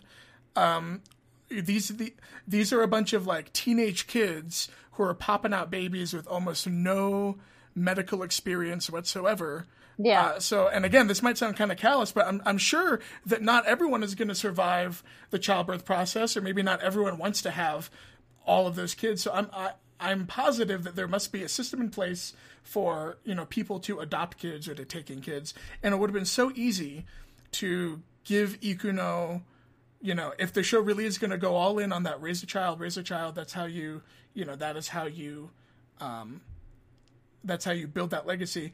Even if Ikuno can't have children in the incredibly traditional heteronormative sense that Darling in the Franxx is talking about, I'm sure artificial insemination is a thing. Adoption is a thing. There are so many James, ways. just sorry to interrupt there, but there's also the solution in universe that how did the parasites come about originally? They were literally cloned or test tube made. Now, I'm not advocating necessarily, that we would ever do that in real life, but as far as the pragmatic solution is for populating the Earth again, it is right there in front of them. Oh, yeah. Like, use Franx's nose. That'll tell you how to do it. There's the instruction manual. Unless it was magma energy dependent. Quite possibly. It's funny, like, before, and I'll turn the floor back over to you, James, so you can finish up, but when you mentioned artificial insemination, when Ichigo was in that room with Ikuno and she was pregnant, that is what I thought they were working on before the show heavily implied that Goro is the father. I thought, Ikuno has figured out a way for ladies to have kids, and that she's figured out artificial insemination. Mm-hmm. But then no. No. Yeah, Emily, I think you were saying something too. Oh, no, I was just gonna say that, I'm just really frustrated with how Ikuno was treated, especially since the show borrowed certain elements from, say, something like Yurikuma Arashi, which I won't fully spoil or anything, but it has a very similar storybook framing device, and the decision that the lead character makes in the end is kind of a realization that she can't force other people to become like her. She needs to give, some of herself, right? Like, she has to be honest about who she is. But, the show never gives Ikuno a chance to do that. And, it's another case of her working the best she can within the system that's set up. So, I did take the show as saying that she ended up with Naomi because I just want her to have someone, to be honest. But, the way they had a few looks, they did her so dirty, and it just makes me really sad because, again, there are certain flashes that I didn't even mind. I know a lot of people were really annoyed at her confession to Ichigo, and in the moment I wasn't, but then as the show progressed, I got angrier and angrier about it, just because, again, of what happened post-confession within the show, and how quickly it dropped it, and how, it didn't seem to matter whatsoever. And again, to your point, I forget who it was that brought it up, but, Ikuno's sitting there watching Goro, kiss Ichigo, and it's supposed to be kind of comedic, but it's no, it's not, because, she can't even do the same things within the parameters of the show, or so the show has said. So, it's really unfair. Well, and I've seen some counter arguments that have been made that I think are interesting, where I've seen some, and I can't remember the name of the article. I'll see if I can maybe find it, and we could probably post a link to it or something.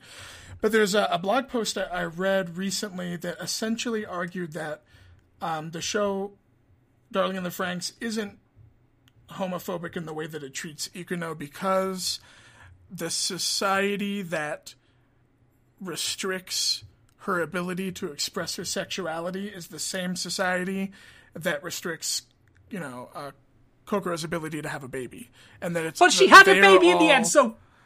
Yes. So yes, and so it made some points that I didn't think of in regards to,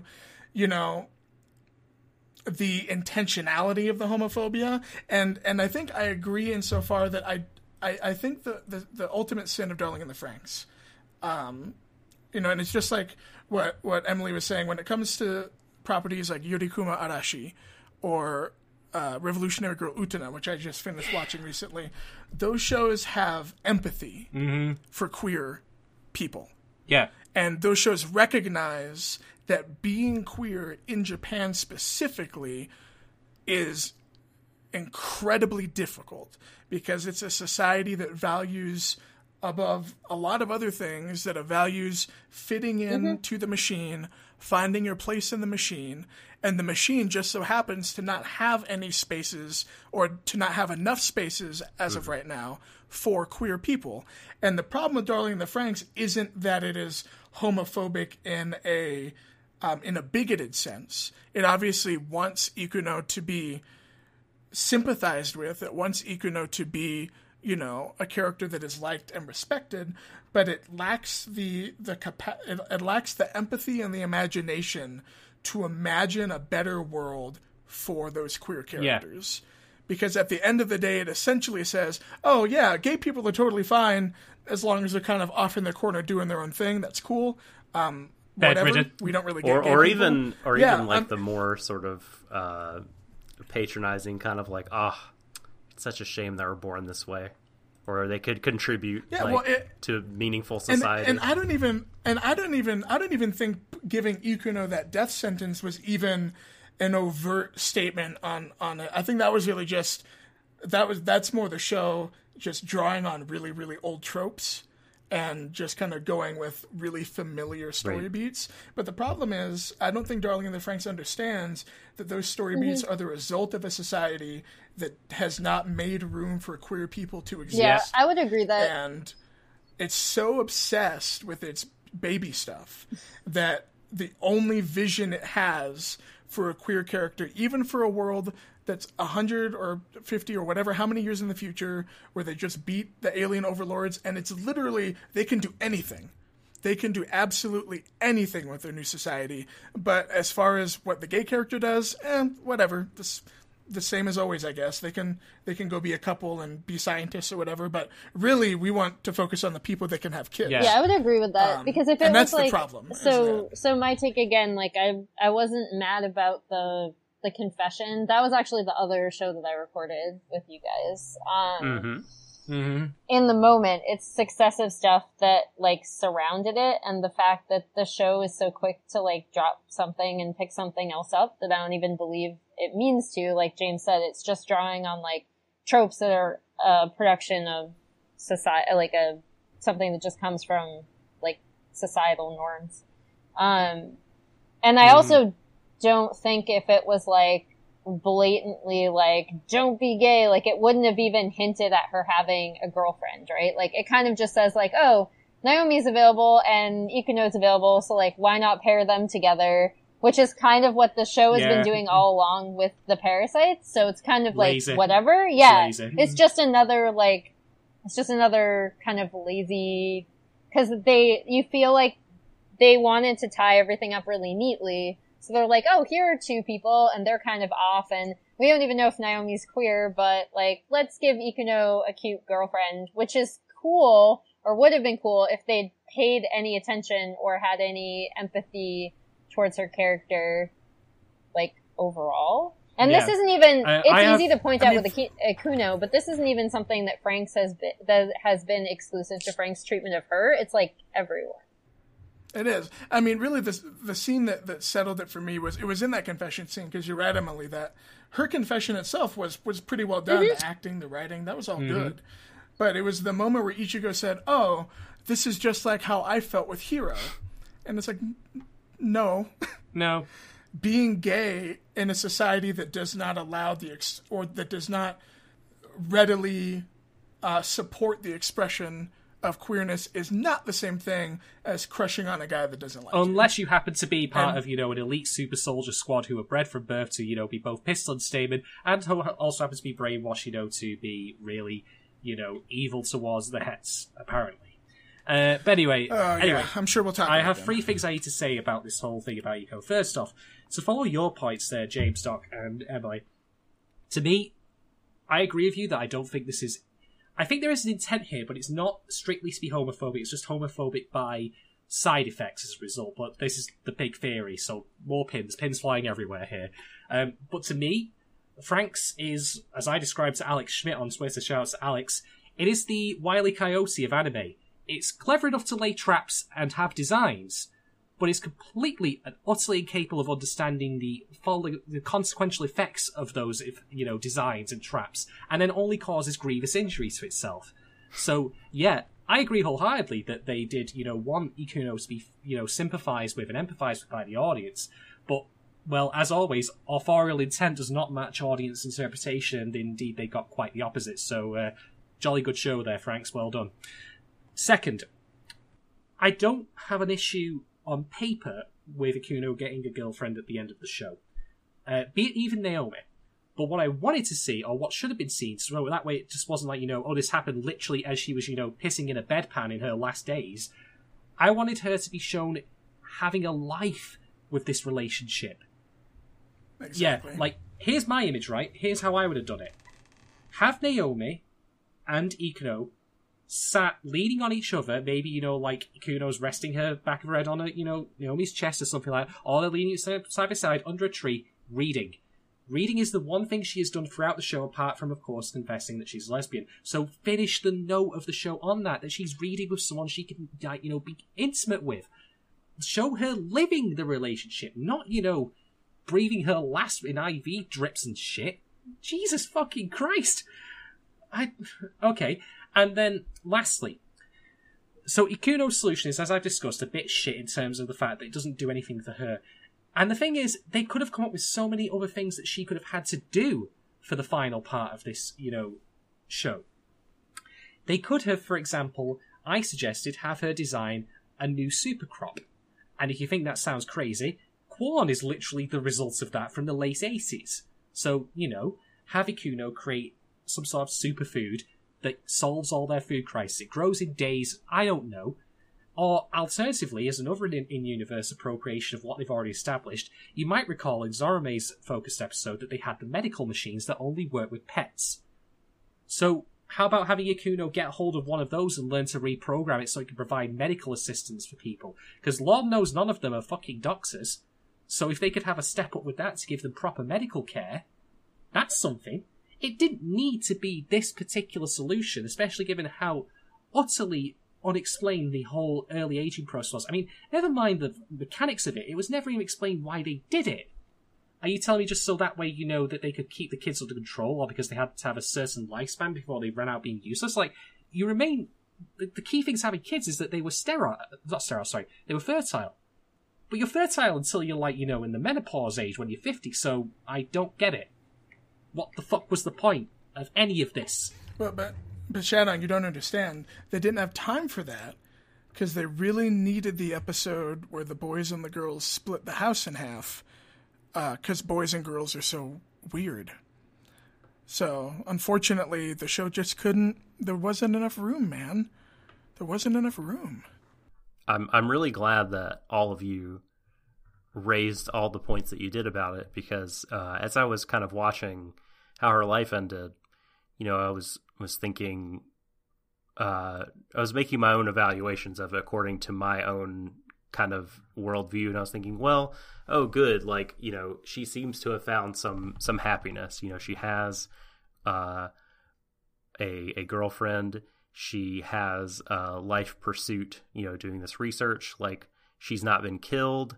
But since you all were talking about it, I had to recalibrate and think, okay, so what are the show's kind of standards? What does the show think is important for you to do as a human being?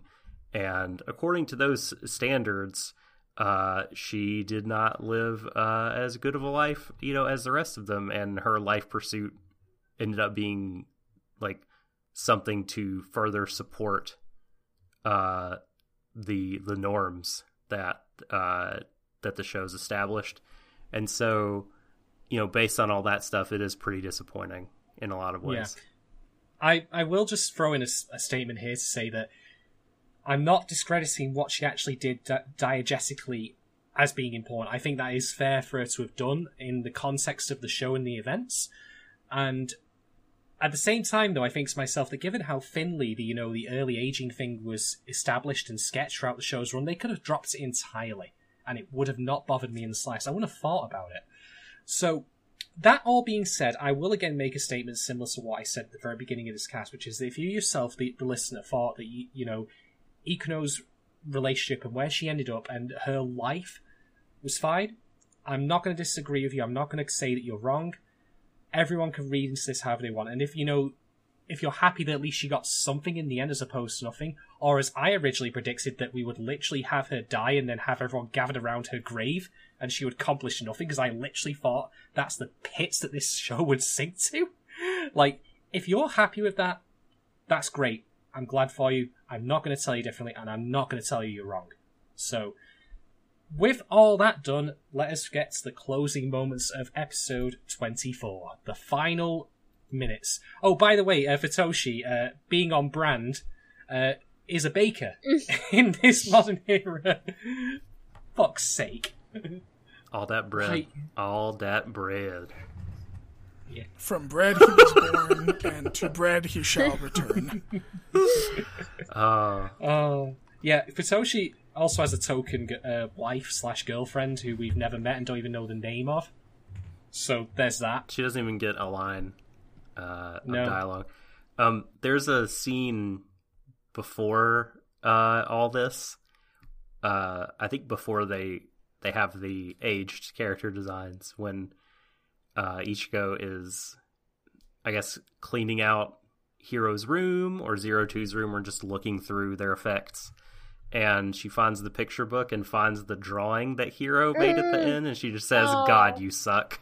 It made me so happy. I'm like, yes, you do. Very, very on point. Yeah.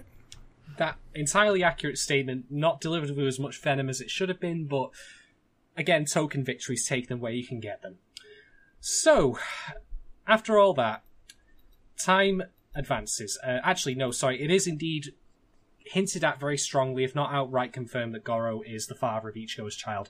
I originally predicted, because this is one of my two, absolute pit endings that Franks would do, that it would turn out that Hiro would have come back somehow without Zero Two, she would have given her life, and then cut 7 years later and it would have been Hiro who was the father.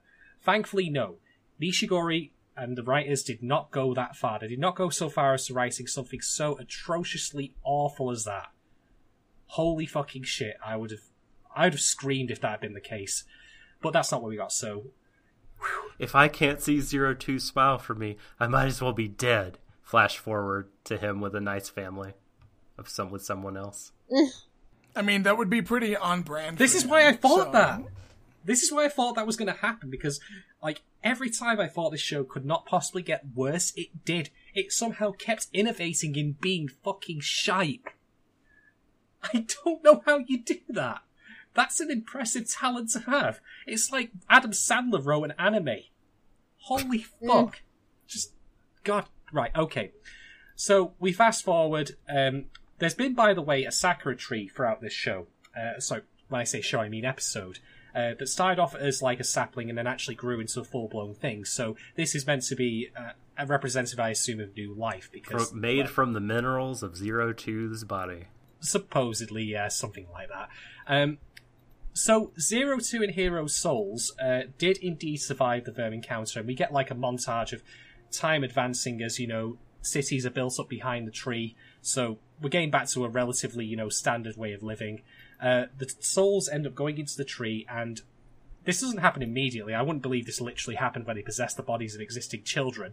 But a pink-haired girl trips over one of the tree stumps and bumps into a kid who has short black hair and is reading a book. And the kid helps her up, and they ask what each other's names are. And then we get a closing caption from the show, which is, "And a new story begins." And you know what? Time loops. It's called Banana Fish, and we're watching it on Stream of Thought Season 3. Thank fuck for that. By the way, I have to say, there's a reason they cut off the names, because if it turned out it was Hiro, that's fine, but then you have Zero Two, whose name was literally, as I said, the name of her is when she was a slave, which he never changed for some stupid fucking reason. I'm still mad about that. Because it's the name her boyfriend gave her. Yep. Great. Yeah, you could read the enthusiasm just Her boyfriend Yeah, and I also recall- her torturer, whom she thanked at one point. I mean, in would the it show. would it have been worse if they called her Oni, like everyone kind of expected to happen, but didn't? I mean, that'd be kind of weird because it'd be like, "Hey, Dan, Yeah. how are you doing?" Like, I don't know. I mean, Phantom got this right. I don't know how relative to this. Can't believe you're because saying at least this. because at least Ayn got a new name, Erin, and one lesser removed. But at least it was a new name. So I can't believe that Frank's is literally worse than a B-Train production, at least in some respects. Who'd have fucking thought? But I'm not wrong, am I, Doc? No. Exactly. And so, ladies, gentlemen, others, that's it. That's Darling in the Franxx 24 and the show as a whole concluded. May it never ever return to haunt, the halls of Crunchyroll or other streaming services. Ever. Ever, ever, ever. Nope, no thank you. When you beat the new Kill la Kill game, at the end, it's gonna have a teaser trailer for Darling in the Franxx 2. Well, I know what I'm not buying for Christmas then. So, okay. Before we actually get into broad thoughts on the series itself, we'll of course rate this episode Oh, right. out of 5. So, Emily, would you like to go first and tell us what you thought about this episode on its own? So I couldn't Rating out of 5. get mad at this episode because again, I found so many parts of it unintentionally hilarious. But then thinking back on it, I'm like, how many actual parts of it did I remember? Which is not much. I remembered very little individually. of it, and I watched it. So I give it, I'm gonna give it 2 broken mirrors out of 5. Excellent. Excellent. Good. James, what about you? How would you rate this episode out of 5? yeah, just like Emily said, I mean, it's forgettable. It is. The montage stuff is so trite that it's harmless, but in kind of an annoying way. Like it's about as stale as that bread that Futoshi has been keeping in his bed for the past 10 years. Do-chan. So I'm also gonna give it 2 sick handlebar mustaches out of 5 Nice. I have to. because I have to apologise to everyone because I feel bad now for having come up with the Do-chan joke. Yeah, that was I've had a taken couple of too good far. running gags throughout this show's run, such as Quaaludes and the Techno Cancer. Mitsu's Quaaludes. Yeah. It's fucking pill poppy problem. But I apologise for that. Being a Doc. father cured him of his drug addiction. No. What? Go on. Okay. well, I mean, Futoshi cured his eating disorder. Oh, can I just say, right, that was definitely, can I just say, that was definitely not due to, the parasites aging early. That was just him having bulimia, as I originally suspected. In which case, let me give, the show the double-barreled shotgun of, the gesture. Go fuck yourself. Fuck's sake. Ugh. So, I guess if I had to put a rating on this, I would go with a 2 out of 5, but just everything about this episode angered me tremendously. And I'm going to sound like a person that, oh, well, what did you expect? What did you want it to be? You'd never be satisfied with anything. And I guess that's true because they've put themselves into this corner. The show was so, the finale, rather, was so kind of mundane and mediocre and inconsequential that, it made me mad that it wasn't worse. I wanted it to just go out in a giant ball of fire, just with batshit ridiculousness. Are you sure you'd been happy, though, with seeing Yakuno's gravestone as opposed to actually seeing her at least being alive at the No, end? I would be a different kind of mad, and I could wholeheartedly get behind hating this show, whereas it's disappointing in a different way because it didn't give me that kind of visceral satisfaction. It just kind of did the most obvious things it could do, in my opinion, and also tried to play on kind of this, or create nostalgia for the characters and what they have been through in past events and places. And because I've spent so much fucking time with these characters, it started, I felt it, and I'm like, no, I hate you. It made me feel yucky. And also it played upon me being a father. It's like, no, like, I don't want to associate the two. I mean, George is getting upset because the two worlds are colliding. Like, no. So, yeah, because of all these things, I'm going to go a bit lower, and I'm going to give this 1.5 anglerfish out of 5. Nice. Okay, for me, I still stand by what I said at the very beginning, which is that elements of this in a vacuum would have been great had the show, like, this is the funny thing, like, as we've done Stream of Thought going along, our feelings on the episodes have, of course, naturally and intentionally been burdened by what's come before. Like, the earlier episodes, we still had feelings about way things may go. That's, of course, no longer the case.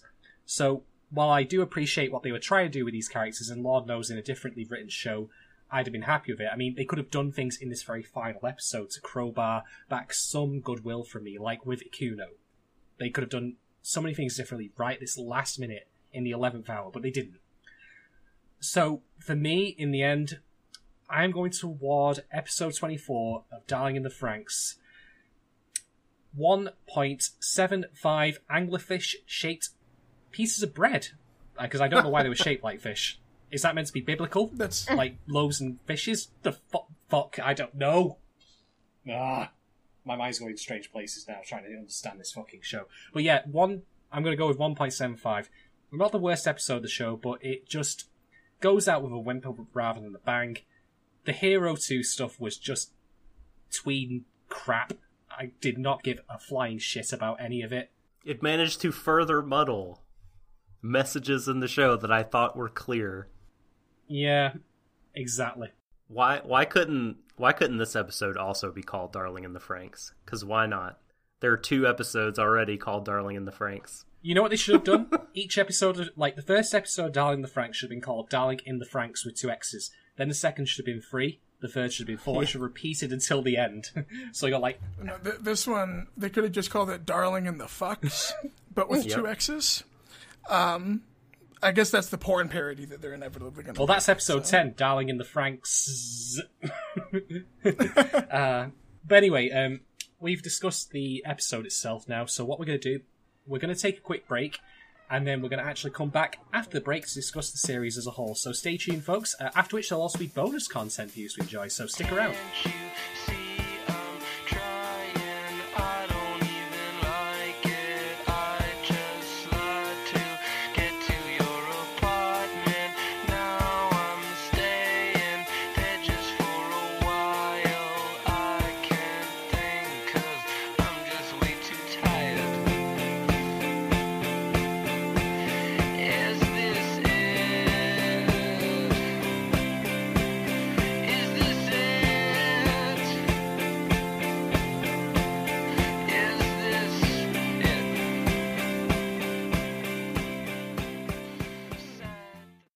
And now, ladies, gentlemen, and MBs, I present to you Jim Downey's review of Darling in the Franxx. What you just said is one of the most insanely idiotic things I have ever heard. At no point in your rambling, incoherent response were you even close to anything that could be considered a rational thought. Everyone in this room is now dumber for having listened to it. I award you no points, and may God have mercy on your soul. 悪いでしょう。 Hello, ladies, gentlemen, and MBs. Welcome back to Stream of Thought here at Warrior Desho. We're back to discuss the entirety of Darling in the Franxx, give our broad perspectives on the show overall, and then we're just gonna, let it fritter off into the distance. To the land of, irrelevance where it belongs. I mean, my box of shits is empty at this point. I can afford to give no more, so there we go. So, who would like to go first on discussing broad ideas about the show and what they thought of it? I mean, I can go first, just because I think you guys came up with a pretty apt description when you were talking about the way that the show treats cloning, in that, like, you were joking that you didn't think that Franks actually understood how cloning worked, because it ended up being, like, a diluted, like, photocopy of a photocopy of a photocopy with, you know, from the Sarah Kerrigan to 02 to the 9s. And that's kind of how I see this entire show. It was made... Gunbuster to Diebuster No, that's to the this. thing, though. It was made by people who obviously, like, do love anime and have watched a lot of it and have produced those anime themselves. And everything in this show seemed like it had a reference point elsewhere, not just with the mythology and the floral references and all that stuff, but just in general what it took from other shows, other anime shows. It just came out being like a very weird photocopy of those shows that's been, like, you know, it's been copied one too many times where you can't really tell what is in the photograph anymore.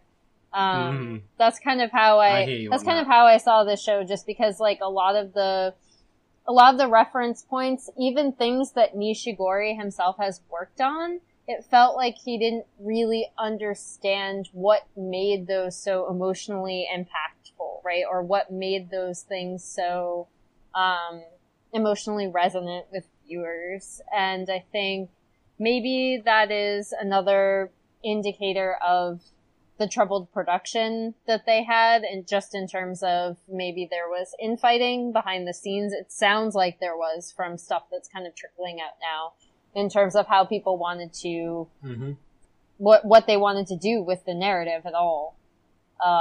So, and you can see that. You can see where the desire to be a little bit more serious and introspective butts heads with the desire to be bombastic and comedic and over the top.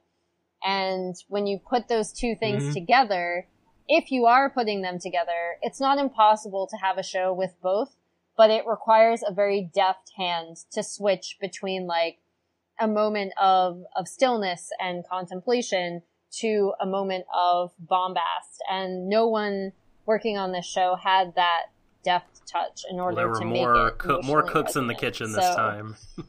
It's just sad. Yeah, I would argue they did that with Kill la Kill, though, which is all the more surprising. Oh no, yeah, I absolutely love Kill la Kill. It's not something that Nishigori worked on unless he did animation for it. That's true.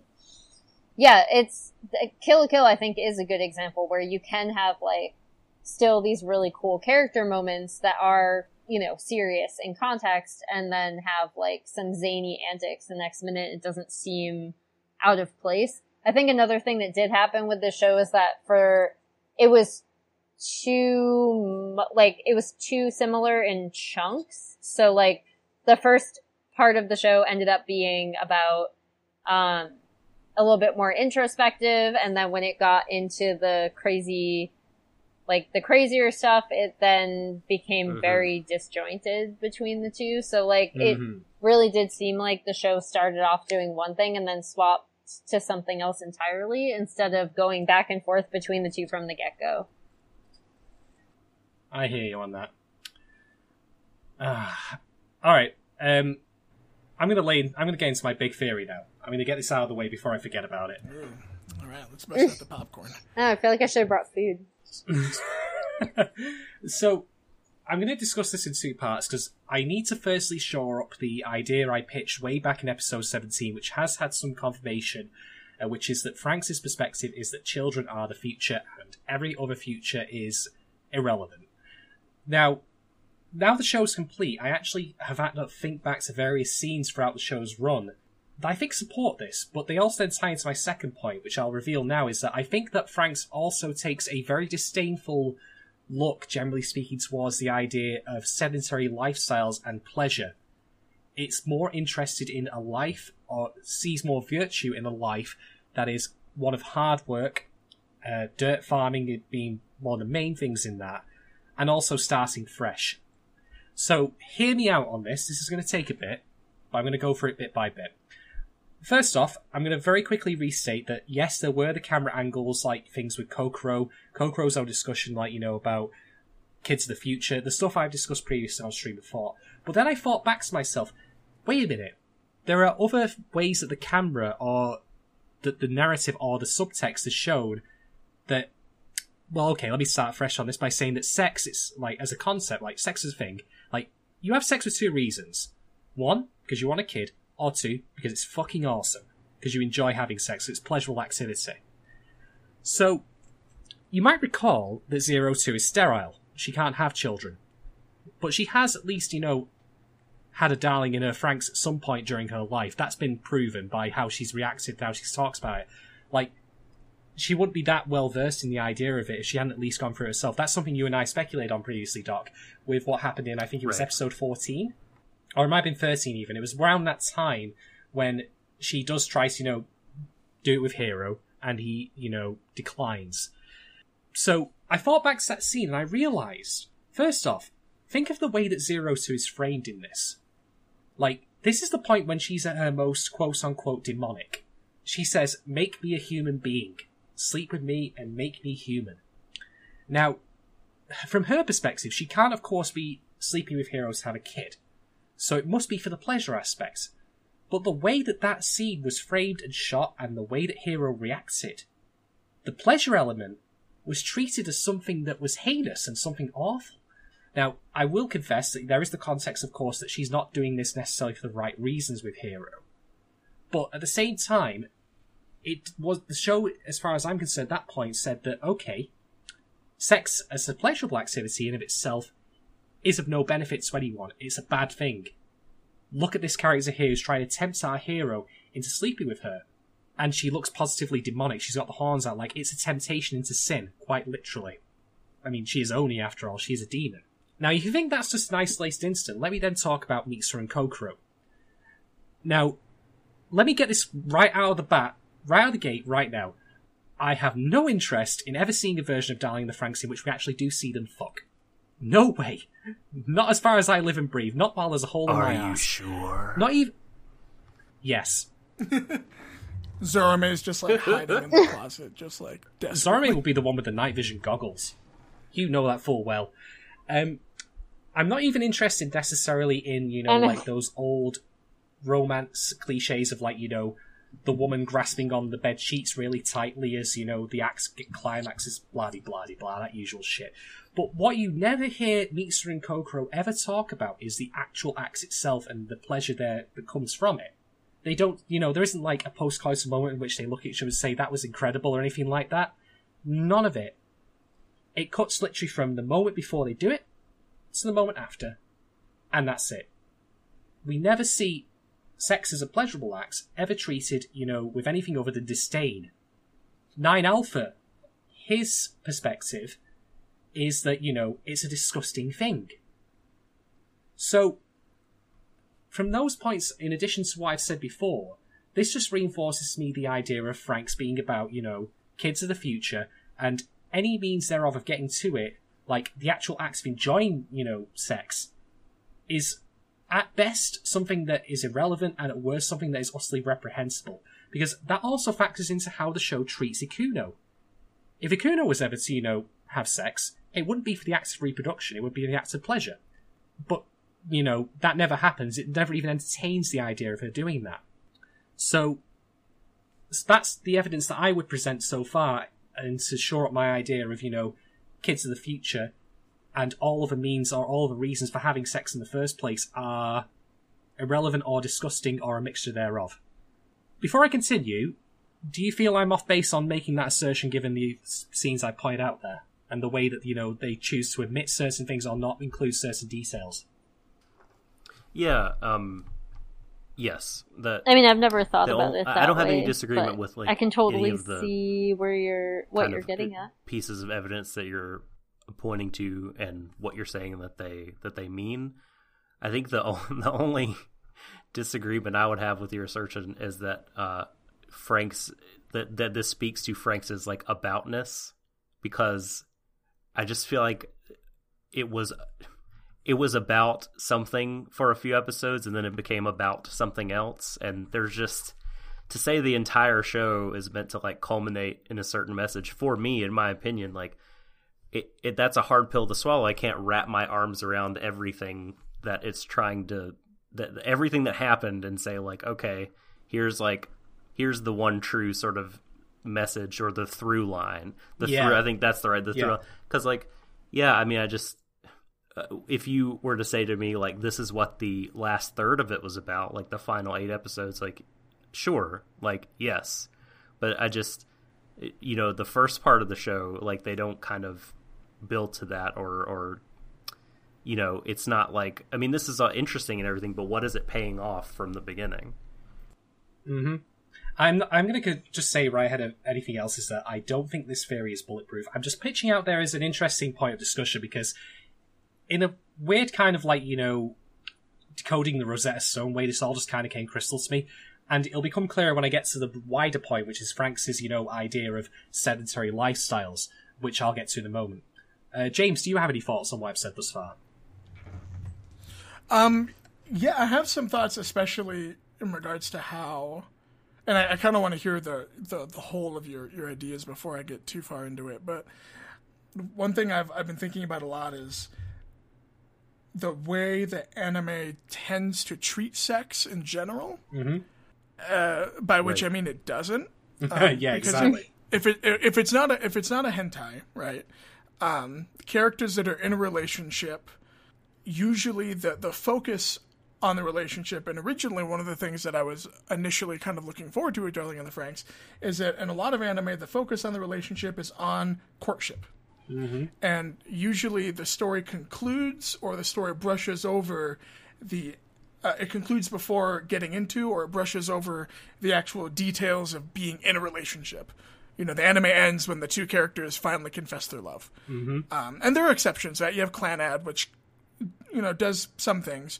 But for the most part, a lot of the teen-focused, high school-focused anime romance, it's more about the infatuation than it is the relationship. Mm-hmm. And obviously, sex is usually just completely avoided. Yeah, there are characters that are horny all the time, but I can't remember the last time outside of this show I saw any characters engaged in a consensual sexual relationship that wasn't played for laughs, or that wasn't just used as a joke. Mm-hmm. It's just not something that the medium tends to pay a lot of attention to. Yeah. For a lot of reasons that I think are way too deep to get into right now. But point being, I think it's really interesting what you just said about how the show is trying to essentially dictate the proper way to handle a sexual relationship. Mm-hmm. Casual, non-committed sex for the purpose of pure pleasure can be seen as wasteful, or it can be seen as self-destructive in Zero Two's case. Yep. We got that one scene where she's literally haunted by all the other men she's quote-unquote piloted with and used up. So I think there is kind of... exactly. You're right. There's very much a kind of a Scarlet Letter thing going on, where Zero Two is meant to regret having treated piloting so cavalierly in the past. Indeed. I guess, and I'll stop before I get too into it, because I want to hear the rest of your thoughts. But what I'm interested to talk about, or to kind of explore more, is the fact that it's very strange that Hiro and Zero Two's relationship, they make a point to get across that she's infertile. Zero Two cannot have children. Yeah. So even though the show is venerating their committed, monogamous, treacly, codependent romance, yeah, it's odd to me that for a show that is so about making children the focal point for building up future generations, that's what you do. If you want to contribute to society in a positive way, the best thing you can do is to have kids. Yep. But it's so odd to me then that, and I'll definitely let you continue, but it's so odd to me that the central relationship of the show is defined by two teenagers who can't have kids, or would not be able to have kids the traditional way. Mm-hmm. And I guess I'm curious to know what you guys think of how that complicates the possible themes or how that misconstrues some of the ideas it's trying to get across. Yeah. Just to add some further points to support my argument here, going back to Mitsu and Kokoro, they have, like, she is pregnant before they have the marriage. Now, that is literally the day after, but in traditional, like, you know, romantic circles, it would be, you know, you get married, then you know, don't have sex outside of wedlock, and then you have a kid. But they do it backwards. Why are they doing it backwards? Because that is literally the point. All context of relationship, as far as Darling in the Franxx is concerned, is secondary to the act of having children in and itself. Even marriage, even the most traditional form of having a relationship, is secondary. It doesn't matter. And then, I said before, like, you know, how there is no future for those who cannot have children in this particular show. Hero and Zero Two both die, quote unquote, when this episode ends. They sacrifice themselves to ensure a future, you know, for the rest of the people back on Earth. Now, Zero Two could not have children, as you've said, James, and there's something as I pointed out on the episode which found really strange, like that she literally would just bring that up out of nowhere. Zero Two is sterile. Now, maybe she isn't, maybe she doesn't know. I don't know. But let's take it at face value. Let's assume she is correct. Why bring that up? Why even make that point at all? And then I thought to myself, what about the other characters in this show who could not or would not have children? Dr. Franxx. Much of a twat as he was, he did not want children. He is now dead. All of the adults who were immortal, who could not have children, are now gone. There is not a single character in the show, with the possible exception of Nana and Hachi, because of this 11th hour revelation that they are immortal, and if it's the same method, they must therefore be sterile. But there's not a single character otherwise who survives this show's run, or at least is not a death's door like Ikuno is, who, you know, couldn't have children. This is literally as close as the show will get to being textual about the fact that, you know, if you can't have kids, there is no future for you. Quite literally. Or, if I can alter a slightly alternative reading, because I think it actually ties back to what you said about the way the show values very specific lifestyles in regards to how you spend your time. Maybe it's less there is no future for you, but it's more, if you're not having kids, then you need to commit yourself to supporting the society wherein the people that are having kids can thrive. Yeah. So if you're not going to have kids, then you might as well commit your life to science, or commit your life to the military, or you might as well be doing something that supports the people that have kids. Yeah. Or Ikuno, or, you know, yeah. This is why I'm of the opinion, and I'm going to say as well, like, as a cishet man, I don't mean to disparage people who do find Franxx incredibly homophobic. Like, if you think it's homophobic, I agree with you wholeheartedly. I think your reading is entirely valid. But speaking from my perspective, I don't think it is deliberately homophobic. I think that it's homophobic by accident, by the sin of hubris, as a result of this, because it also similarly punishes heterosexual couples such as Hero and Zero Two. Like, it takes Hero down with her. Like, he could have kids, but his chosen partner, the one he is wedlocked to for life, cannot. So he must go with her, because he will not be productive later on. Am I wrong? I'm not, am I? Like, if at any point I'm chatting shit, please tell me. I'm more than happy to, you know, be correct. So I don't want this to be true, because this is like the X-raying Franxx is basically a piece of propaganda written in the fucking 1950s. So buckle up, it's only going to get worse from here. So, there's that. And now I suppose I should talk about the second element, which is the idea of pleasure and sedentary lifestyles. And I'm going to make a statement here that explains, or at least to me explains, Verm's presence in the show. Oh yeah, I think this is right. If you say what I think you're going to say. Verm is the internet. Did not think you were going to say that. Yeah, I was not expecting that. Alright. Allow me to explain. We saw in episode 10, this is actually the thing that kind of triggered my thinking on this. We saw an average couple in Franxx's world, the show that is, which was, you know, the old lady and the man, and I joked that he was hooked up to the Oculus Rift of the future. But that's literally what he's doing. He is living a life of pure pleasure through a digital world and not interacting physically with people. Now, we of course wrote off the whole politics of the show when Verm came in because they're aliens, but I didn't feel satisfied with that explanation. I didn't feel like, you know, that works. There's too much deliberate coding of, you know, children in the future to have Verm suddenly come in and just wipe that all away. I felt like we were giving the, you know, the creators, a get out of jail free card. So I thought about this and I thought, okay, there's that. And then let's think about the Franks themselves. I complained previously, and this is me really reading very hard into this, so I will confess this is me stretching a bit. But you might recall a lot of the times in this stream before, I've complained that it never seemed like the Franks, or the pilots of the Franks, were in any real danger when things went awry. You know, like when Strelitzia is getting the shit kicked out of in episode 6. There's no internal damage, there's no immediate threat to them. There's no immediate threat to Goro apart from, you know, later suffocation. To me, they're playing a video game. I'm serious, like, they're not engaged in any serious stakes. This is why also it never feels like there's any stakes in the early part of the show, because we never see the adults until episode 10. There was that one episode with I think it was the stretchy Klaxosaur, the one that was like, you know, able to change its shape. It was going after the S-Planning installment. What was that for? Doesn't matter, because that's not the point. The point was that all these kids were like living a life of, you know, going out and killing shit in mechs, which is, I would argue, for the average person in Japan, like, especially if you're, you know, a 17-year-old boy, probably quite, you know, appealing as a concept.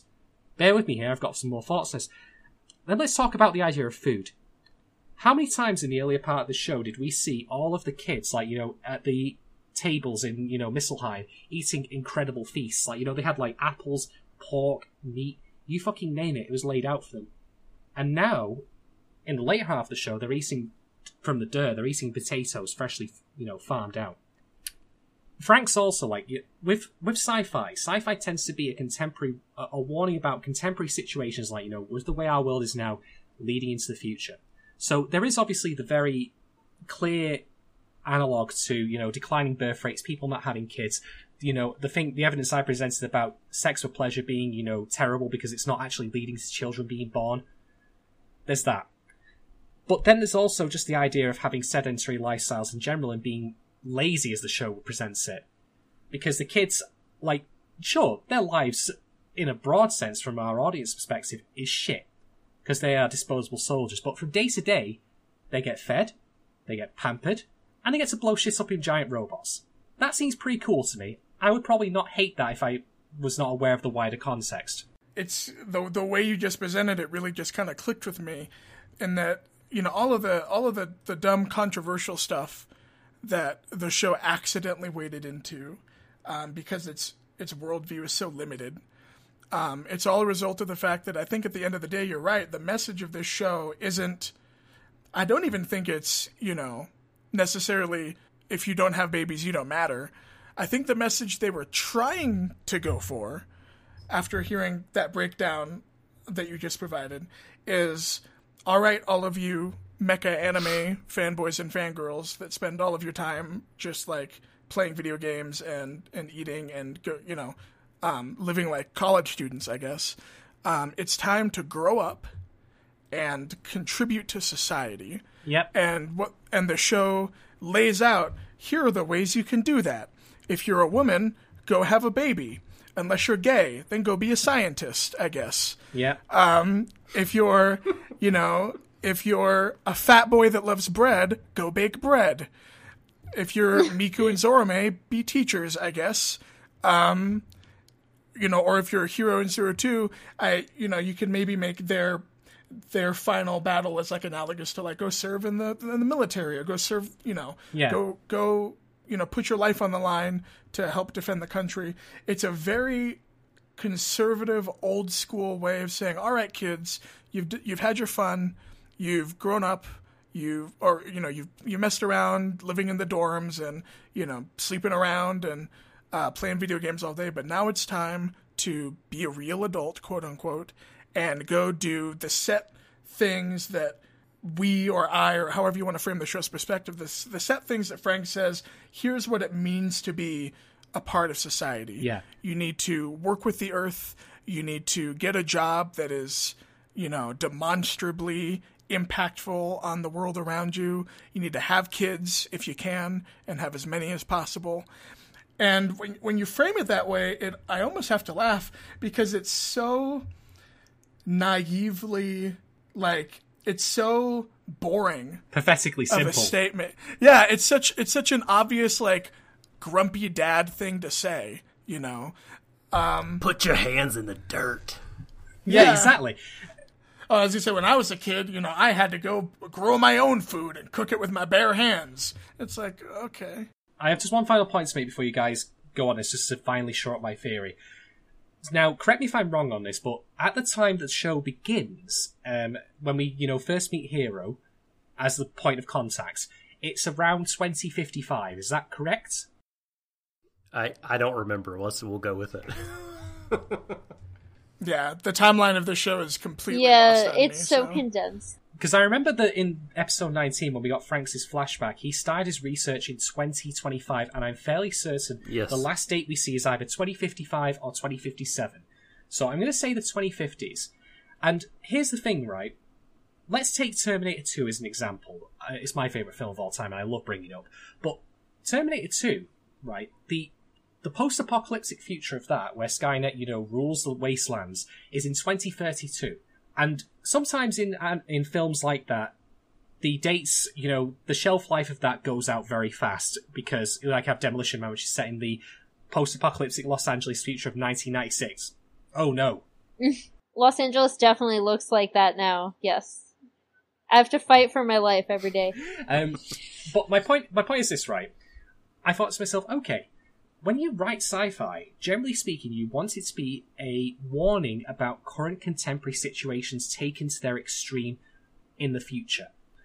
Altered Carbon is the idea, like the novel by Richard Morgan, apart from being, you know, a novel that is also like a noir detective story in which there's some pretty graphic sex scenes in it, like, Jesus fucking Christ, and also some very violent scenes, is the idea, like, you know, of what would happen if we could literally download our personalities into our bodies and make ourselves look the way we wanted to. And there's a ton of sci-fi out there that is like that in the terms of, here's a current thing that we've got, what if we took it to the next level? The Handmaid's Tale, currently airing on, I think it's Amazon. Like, I read the original novel of that, and that is literally, you know, conservative ideas about sex and such taken to its end result when you have declining fertility. You could literally compare textually Handmaid's Tale to Darling in the Franxx for both their readings on, like, you know, what happens with declining fertility and what it means to have children. So I thought to myself, okay, this is too close.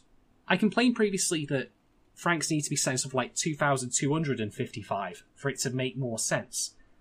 But if you assume that the writers are not complete idiots and instead have a more sinister agenda, which is a bit of a leap, I will admit, why is it that far away? That close, rather, I mean to say.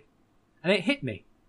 The target audience for this particular show will be, I'd say, 17-year-old boys as of this time of recording, which is 2018. Does that seem like a reasonable guess? Yeah, like 15 to 17, mid-teenage, young. How old will these kids be in 2055? They will be in their 50s to 60s. And do you recall the adult that we met in episode 10? Zora May's, you know, lady figure that he meets, you know, the old lady. That lady is meant to reflect the people who are watching this show right now as a warning to what they will become. I'm dead fucking serious with that statement. No, absolutely. I definitely think that the whole point of painting that dystopic society of, you know, VR addicted, ageless, you know, passionless people was definitely to go, this is what happens when this society, you know, takes this obsession with technology and with perpetuating their youth and with refusing to have to grow up and experience hardship. This is what happens when that gets taken to its extreme. Yeah, that is literally the sci-fi element of it, of here's a thing right now, what if we took it to its next level? Because they won't have kids, they can't have kids, they're sterile, they're uninterested in their partners, and they spend all their time in the future Oculus Rift, probably, you know, fucking, like, I've seen that Anime Expo video, I know what that's about. Literally, it could not come a better/worse time. So, that's my grand theory of this. Franxx is advocating for a return to basics, a start fresh, literally through its apocalypse, which is, get back to the fucking dirt, build from scratch, have children, wipe the slate clean. Hero Durden. Exactly. I will say one final thing on this, though, and I'm going to... is that, if that is the case, and I admit this is a lot of reading onto this is a real stretch, and I'm not going to pretend this is bulletproof, ironcast, or even necessarily true, or what the authors intended. If that is all the case, it completely ignores the real-day context of why things are the way they are. I mentioned previously that why are people not having children? Because it's too expensive. And let me tell you right now, I complained previously about Kokoro, ignoring the contents of the pregnancy book. Like, did she never say, for example, we don't have nappies, etc., etc.? And yeah, there were apologetic arguments that waved that away. But this is the thing about this show. There's so much of this that if you just turned it on its head, you could make that into something interesting that would be contemporary. What if Mitsu and Kokoro sat down and said, we do want to have a kid, but our environment, our world, our society is not built for it. And then they discuss why it's not built for it and how they can change that for the better. Does that sound familiar to, how things are right now? They could have literally, with just the tiniest of tweaks, changed Franks from a steaming pile of dog shit that is just literally like one of those, millennials are buying too much avocado toast articles as far as anime goes, into something that actually meant something to the very generation it's trying to preach to. Well, you could say that it still does, that you just need a couple revolutionaries like Hero and Zero Two to wipe away the current order and structure, so then to return society back to its roots of goodness. I was just going to say, I think, shout out exactly what you were speaking to. The problem with this kind of allegory is, I think, a problem that comes up in a lot of conservative propaganda. And listeners, when I say conservative, I'm not claiming that the people at Trigger or Cloverworks or Nishigori, I'm not saying any of these people are like right-wing Nazis or anything like that. I think the views in the show are much more kind of good old-fashioned family values conservative, not kind of wants to stick with the status quo, wants to go back to the way that things were. So just don't take me out of context here. But I think the problem with a lot of conservative propaganda is because those fears of seismic change, especially societal, structural, in the way that we look at gender identity, sexual identity, the fears that kind of conservative viewpoints have about those changes, whenever I see them reflected in anime or movies or books, it's always the source of that change or the cause of that change is either not addressed, or it is blamed on either a shady secret organization / big government, or it's because of the next generation and their too progressive, too radical, too weird ideas, too lazy, too self-centered. The things that cause those changes in society that conservative propaganda wants to fight against are always someone else's fault, right? It's the young kids who are ruining society, essentially. And if we could just go back to how it was in my day, when we grew up, moved out of our parents' houses, got jobs, there weren't as many had foreigners. Kids, if we just went back to that, then everything would be good again. And the problem with that type of propaganda, like you said, is it completely ignores the very complicated, very nuanced, and oftentimes sourced directly from that conservative generation, those problems or the issues in society that lead to those changes. It's like how one could very much make the argument that the whole, it's like you said, the whole reason people aren't having kids is because the previous generation fucked the economy up so bad that it's just impossible to have kids. Yep. Or, the older generation that has kind of mandated the way society and James, the way that the workplace... I have to reiterate, it would have been so easy for Franks to lead this because the environment in which the kids live in Niflheim is so utterly antithetical to raising children. Can you imagine, if Kokoro had that kid and Papa and Ape never found out, and she just suddenly requisitioned one day for nappies? It wouldn't have happened. This is how easily you could have turned this on its head to be contemporary and relevant, as opposed to being written as if that was for the fucking 1950s. That's the maddening thing about this.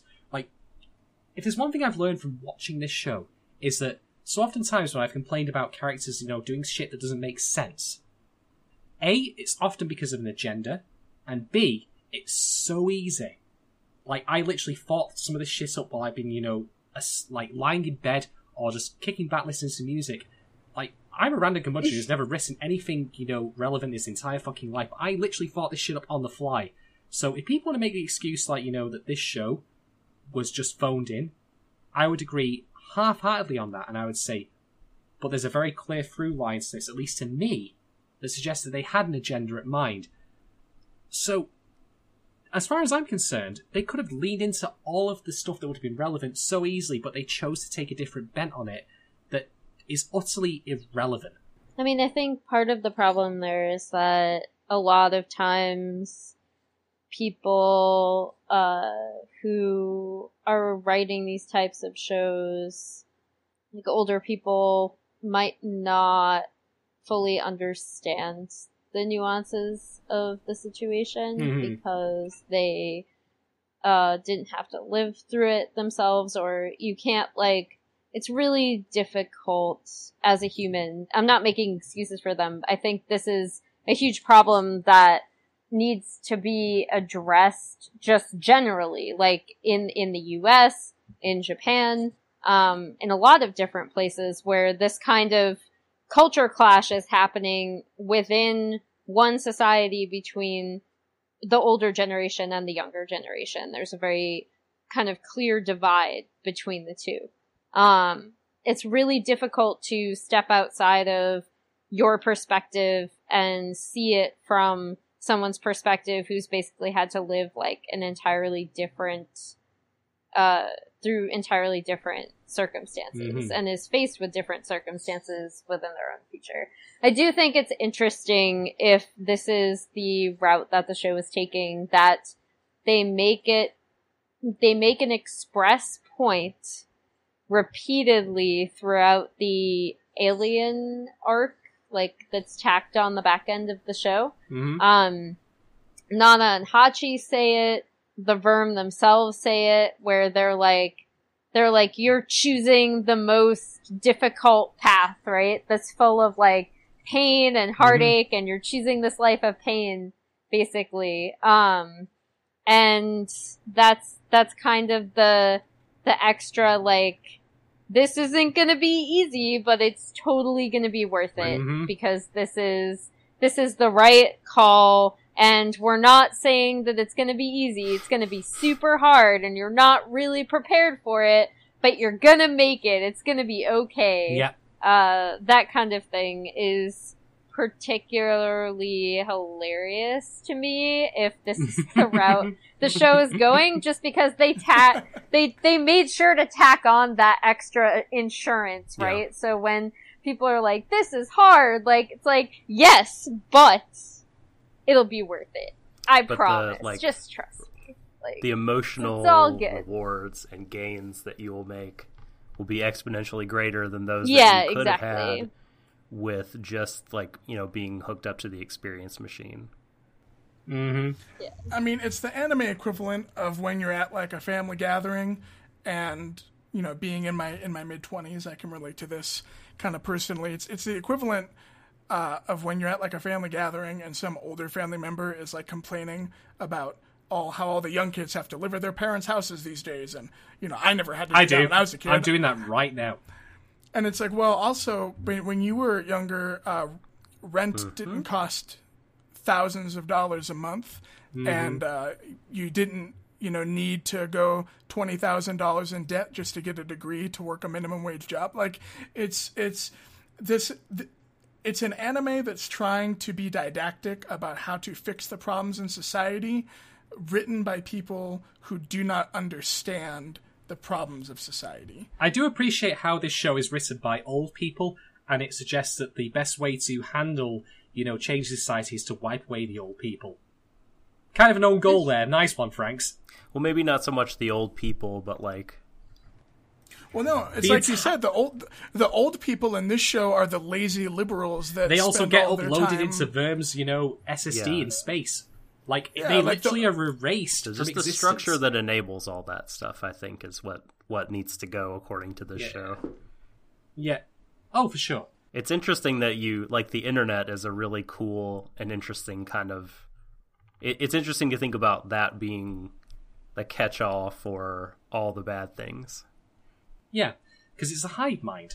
And I also forgot to mention, one of the things I wanted to short my theory with is that, diegetically speaking, like, I understand why the adults, you know, all got loaded to Verm's, you know, SSD in space. But we only saw the one couple who were really old, so I'm going with the assumption they were just super old when they started the immortality treatment. Because by all accounts, like from what we see in Nana and Hachi, they went 10 years without changing how they looked at all. So it just seems to stop the clock from when you start taking it. So there's nothing stopping the adults, being productive or contributing to this future society post-ape. But they got loaded. So what's the reason why they got loaded narratively? Because the old must make the way for the new. It's the opposite of what you said previously. That's how the show starts. The young are consumed by the old, but then the show asserts that the young should push aside the old.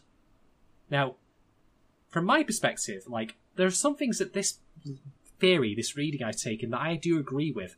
I think that people should be more active in contributing to society and shaping its, roots and all that. But at the same time, there's nothing wrong with enjoying, a pleasurable lifestyle. There's certainly nothing wrong as far as I'm concerned, with enjoying, casual sex and also just, enjoying a good meal now and then. Pleasure is its own reward. There's nothing wrong with that. There's a middle ground between what our life is as real people is right now versus what Franks is telling us about, which is to end up, farming in the dirt and starting afresh. But it isn't interesting in seeking, the ideal middle ground, as so often is in a lot of shows that have political agendas. So to me, people have said that this show is propaganda, and you know what? After thinking about this for so long, after being, half asleep or leaning back listening to music or daydreaming at work, you're right. It is propaganda. And it's bad propaganda. I'm not talking about it being bad in the terms of its message, but it's just fucking shittily executed. It's shockingly bad. Yep. I have to ask, Doc, as someone who's sat with me through all of these streams of thought, now that I've laid out my long Rosetta Stone bollocks about this entire thing, what's your feeling on it? Can I just pretend it's about something else? Okay, yes. I will. No, I think you raise a lot of interesting points, and in your reading, now that I'm thinking on it, it does connect a lot of what I thought were kind of incongruous points of emphasis and arcs and stuff in the show. So, I think this is a really interesting take on it. I'd have to think about it a lot, and also possibly rewatch the show, which I'm not prepared to do. Don't. To confirm or deny the total soundness of your argument, but by and large, I think you're hitting on a lot of good points, a lot of interesting points. Certainly it's hard to argue that the show is pushing, or is not pushing, young people to avoid the disastrous consequences of the future by having families and starting kids and yeah, as far as your theory goes, I think that's a cool reading that I like a lot. I guess as far as my own thoughts of the show, I don't know if there's a lot that I can add. That I have, or that I haven't said before. I just wish it was better. I wish it was more focused. Mm-hmm. I wish that it actually was about some of the things that I thought it was about, some of the points it was trying to get at, the one that James brought up, if it was sort of arguing that there's something important about being embodied minds / souls and not just being brains, that you can't reduce humanity to the mental, that there's these important things that happen because we're in bodies, and we shouldn't disregard that. And maybe I don't have to abandon all that in light of what you said, but I don't know. This has been really disappointing and unremarkable, I think. And I don't know if there's a lot more I can say. There's certainly been a lot of reasons to be angry about the show. It's had a lot of like pretty heinous like moments that it had just turned into silliness. But yeah, definitely one in the loss column for Trigger and A1, in my opinion. Mm-hmm. James, Emily, do you have anything else you want to add about the show as a whole? I mean, I'm just gonna return to my photocopy kind of thing. Like, that's still really how I see the show, and if it is trying to have this more, like, this outlook for, or like roadmap for otaku who are watching the show, I don't think it does a particularly good job of even espousing that message. Just because it's so schizophrenic.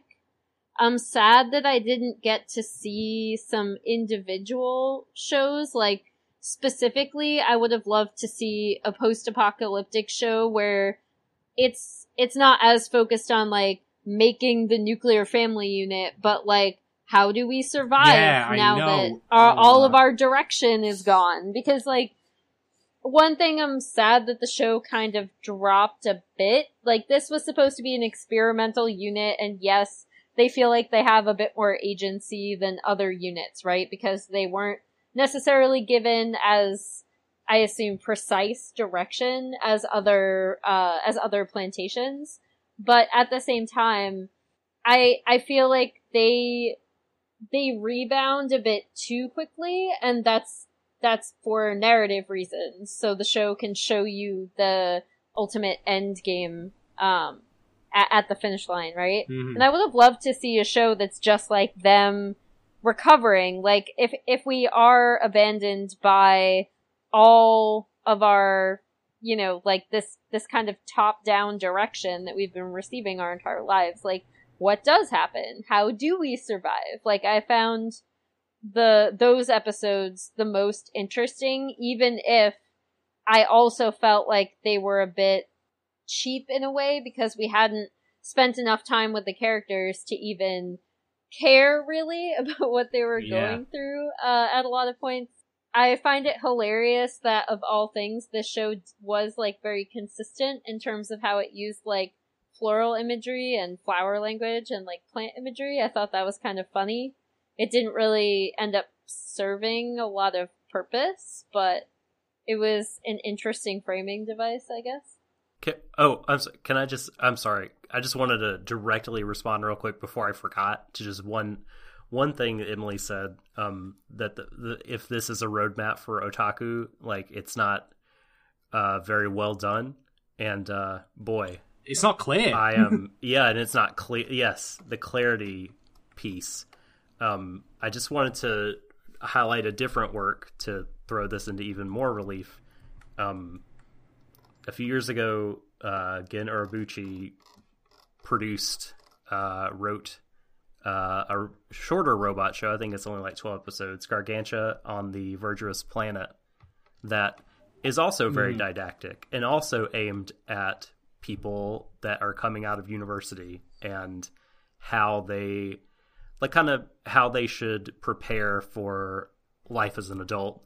And while I don't love the show, I also don't like hate it, and it's definitely much clearer on that. So I don't know if you're just sort of interested in this kind of thing, like a similar genre, maybe give that a look. Yeah, I mean, building off of that, I think this show really is kind of a testament to to something I feel very strongly about when it comes to whether you're writing speculative fiction or allegory or just kind of basic social commentary, especially in a genre piece, right? When you're dealing with all of the trappings that you kind of have to deal with when you're writing a sci-fi story or a mecha story or what have you. I really strongly believe that regardless of what your social commentary is, if the story that is communicating those ideas doesn't work just as a pure narrative, then, like you guys have been saying, the morals that you're trying to communicate are also going to fall apart. And I think the fact that, it's taken 24 weeks and hours worth of talking and thousands upon thousands of words worth of writing to essentially boil the one possible message of the show down to, get out and take a walk sometime and also go have kids. Like, yeah, exactly.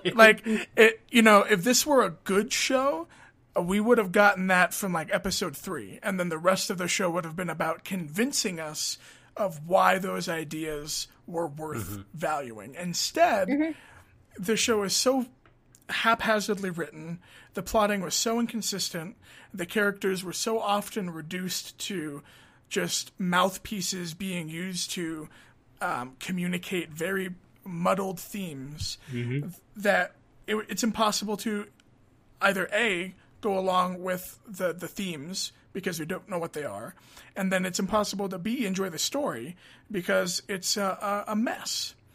And so I guess, if anything, Darling in the Franxx is a real cautionary tale of what happens when you're so determined to try to teach the world a lesson that you forget to actually make a good anime. Exactly. So let that be a lesson to future producers, I guess. If you want to tell me that having babies and being straight is awesome, cool, I guess. Whatever. Just at least be coherent and at least, make sure that your plot goes from A to B to C without blowing up in its own face. Or just have one. Like, have at least, I've stuck with shows when I have liked the characters and the narrative is muddied just because I like the characters. Exactly. Or I've stuck with a show because, like a lot of thriller or detective shows, not even in anime, but just generally, even if I don't like the characters, because the plotting will be really interesting, right? You don't even have to have, both. Just get one right. Keep me interested. Keep me interested for some reason. Other than, your thematic, overarching narrative. Because I'll admit, I am the type of person who likes to look into, really weird, detail-oriented crap. That's what my entire blog is about, right? But, you have to give me something else en route to that. Something to keep me entertained. Because otherwise, watching just to see, is this obscure detail going to pan out somewhere along the line, even though I have no idea what the show is saying, and the characters aren't well written, and there's not, a coherent in-universe plot to follow. Yeah. That's, it's just one thing on top of another that just makes this show completely a mess. Absolutely. So, closing thoughts from me. First off, I'm going to reiterate something I've said previously, but I feel it's worth repeating. For me, Franxx is a failure of script. Now, I place immense emphasis and immense weight on the scripting of anything, be it anime, be it a book, be it a Hollywood movie, you name it. Because it's the cheapest thing to do, and it's the foundation from which everything is built. This show, from start to finish, I have seen people work against what has been given to them to make something good of it. The director, Noriko Sakawa, who I praise so many times and who I still owe 3 pints whenever that may happen, probably never. That's a legitimate offer, by the way. I'm not taking the piss out, I will do it. But the point being is that there are so many great people working on this show in service of absolutely fuck all. Well, okay, that's not necessarily true because, of course, I did come up with my theory, but I'm also going to say, regardless of that theory, I don't presume enough intelligence on the part of writers to try and see that in there, because if that's the case, it took 24 episodes and a lot of daydreaming for me to come up with this. And I'm not presuming that people are stupider than me. I'm saying that if they wanted to make a deliberate show about, the need to procreate, and why Japan, in particular, why their birth rate is declining. There's a show that already exists, and I can't believe I mentioned it. It's called Shinameta. Again, am I wrong, though? Am I wrong? Oh, I remember that show. Am These I wrong, cookies though? are made with love. But here's the thing, right? Shinameta. Is that what the kids are calling it these days? Yeah, apparently. But here's my point with Shinameta, mini review incoming, of course. That show at least, for one, didn't pussyfoot around the ideas that it was trying to get across, which was, that sex is repressed. Like, it was very blatant, overly blatant even. And at least, suggested that there were ways in which, sex as pleasure was good. It wasn't strictly about having children. It was a comprehensive look at it, while also being a show that, indulged in some ridiculous fucking puerile comedy. And yes, I'll even defend the attempted rape scene in it. Now, bear with me, don't tune out just yet. I'll defend that attempted rape scene of the lead female on the lead male because of the fact that she doesn't know the context in which how to conduct herself, with sexual matters. Like, she doesn't know what consent is. So it's teaching by, admittedly a very crass and probably inappropriate joke that consent is important. So this show, in which one of the other lead female characters literally makes a dildo out of gelatin. I'm dead serious. That literally happens. Anime is only gone. She makes anime a is dildo. only Oh, no, goes I've downhill seen from it. there. The gelatin dildo, the peak. Yeah, that. Oh, it peaks. It peaks, and then there was the dildo. Oh, sorry, that was a terrible pun. But even that show has done better than Darling in the Franxx has. And I just then think to myself, like, it could have been so many different things, this show. It could have been just a simple, silly, bombastic show about, robots fighting. That's all we needed. And then it made itself about something more and failed miserably. And I feel bad for all the people working on this. Like, this show, like, going through the stream of thought on this, we've had so many things happen while it's been going along, like the gatekeeping shit, with Kim Kardashian. We've had the shit about the staff being harassed about how it went with Ichigo's character in episode 14. James, you yourself have been on the receiving end of some right fucking brain trusts recently. Yeah. This show has been ugly to comprehend in a lot of respects. It's brought out the worst in a lot of people.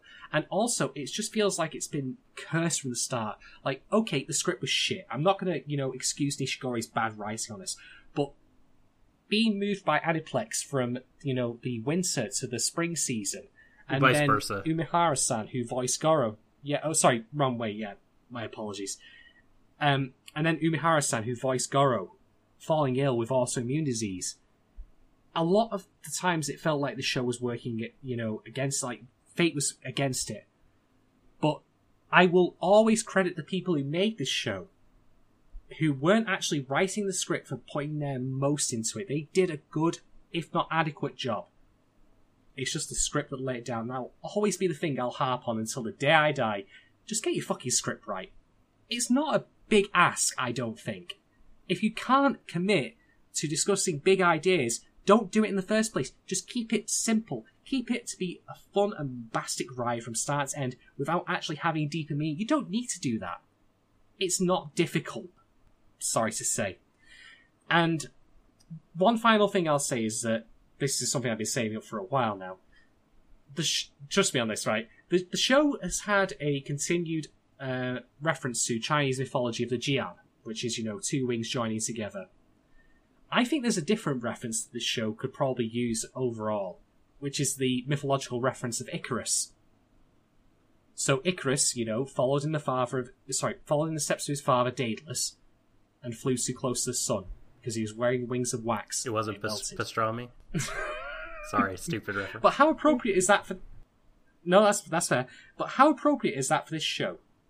That it followed in the steps of stuff like Gunbuster and Diebuster and all the other mecha shows that came before it, the pedigree of the studios behind it, and aimed for great heights, but through the sin of hubris, crashed and burned so hard.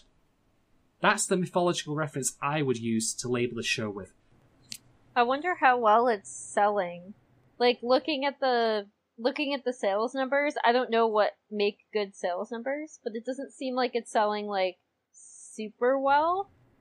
I think someone was saying, and again, this is from someone that knows the numbers a lot better than I do, but I think they were saying that in Japan, at least, it's actually been quite the disappointment. Yeah, looking at, like, I have the numbers up in front of me in terms of, like, what it's been volume to volume, but I don't have, like, a point of reference. So yeah. I guess I'm just wondering, like... Did you just post the link to them? Saddest... Yeah. My office internet... We can post it in my chat. My office internet or blocked link your link as adult content. Wait, what? It's It trying is. to save you from reading more about Darling in the Franxx. It's literally an anime like DVD Blu-ray sale. It's just the Oricon Oh charts. my god. Apparently, it's too Yeah. adult for you. No, it's someone who compiles everything into English and posts it on a blog. I mean, yeah, it's the sales aren't even cracking past, like, it's not even getting into the thousands. And that's Wow. that's not good. That's bad.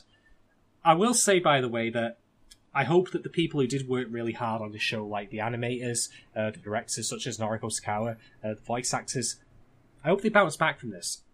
Because everyone who wasn't actually putting pen to paper in this particular production was doing at least a good or adequate job to great. Some of the animation's like really good. Like some of the framing is really good and storyboarding's really good. Like I hope all of these people find Yeah, work. I mean, Hiroshi Seko is writing Banana Fish. He's done alright so Oh far. wait, I'm sorry. I just I don't want to misspeak. I guess in total, Volume 3 of Darling in the Franxx has sold about 5,000 copies, but Yeah, it says it's still at like 15th or something like that. Like I remember, yeah, I it's do middling. remember. It's middling. Yeah, I do remember someone saying that even, like in terms of A1 robot shows, I believe like Aldnoah Zero, which was another one, sold better than this, which I would say would be kind of I would say that would make this a disappointment sales-wise, considering, just how much promotion Yeah. the studios behind this, the talent behind it. But again, I'm kind of talking out of my ass here because I'm not super informed on what good sales numbers are, right? For sure. Well then, does anyone else have anything to add, or is that it? Are we done? No, Are we I done think- with Franks? yeah. We're done. Are we done? Yes, absolutely. Yeah. Woo! We're done. Bust out the champagne. I've already been drinking all the way through this podcast, to be fair. So there's that. This has been one of the most exhausting, experiences as just a fan of anime. Certainly been the most exhausting experience with a single show I've had as a content creator. I'm so happy to see the back of this show. Yeah, I agree, but I'll also say that, you know what? I've enjoyed watching this show not for its own sake, but for the conversations I've true. had with you, Doc, Emily, Yes. James. I get it out of there right now. Having both of you on this podcast has been an absolute pleasure. Both the first time you've both been on there individually and as a group, I've genuinely enjoyed every minute that I've spent talking to you. Yeah, same here. This has been a lot of fun. Yeah, thank you. This Be is more than happy to come back for a show that isn't Darling in the Franxx. Sam, let me know when you guys watch Star Yeah. Driver. well, I'd be very happy I'd be very down. yeah. If you want to do a series review of Asobi Asobase, I am all there because even after one episode, that show has got its hooks You in gave it a 5, right? Absolutely. And the only way, I liked it a lot more than most people did, but that it just really spoke to me, specifically my sense of humor. Cool. So Good stuff. But yeah, if there's, to bring it back to the very roots of what Rory Desch is about, just to remind people or to tell people who might not know, when I came on board to do this podcast with Doc, I had watched maybe 24 anime shows in my entire life. So it's been a journey for me, going through all the shows that we've talked about and actually having someone I can talk to and people I can talk to, people I've met from start to finish who I can talk with anime about in great length like this. So while I think that Darling in the Franxx was an absolute bag of wank, and I greatly upset by how it's wasted the talents and time of people who should be working on better stuff, I do not regret the time I've spent talking with people and editing this podcast week on week for the past 6 months. And to people listening at home, I hope you've enjoyed it as well.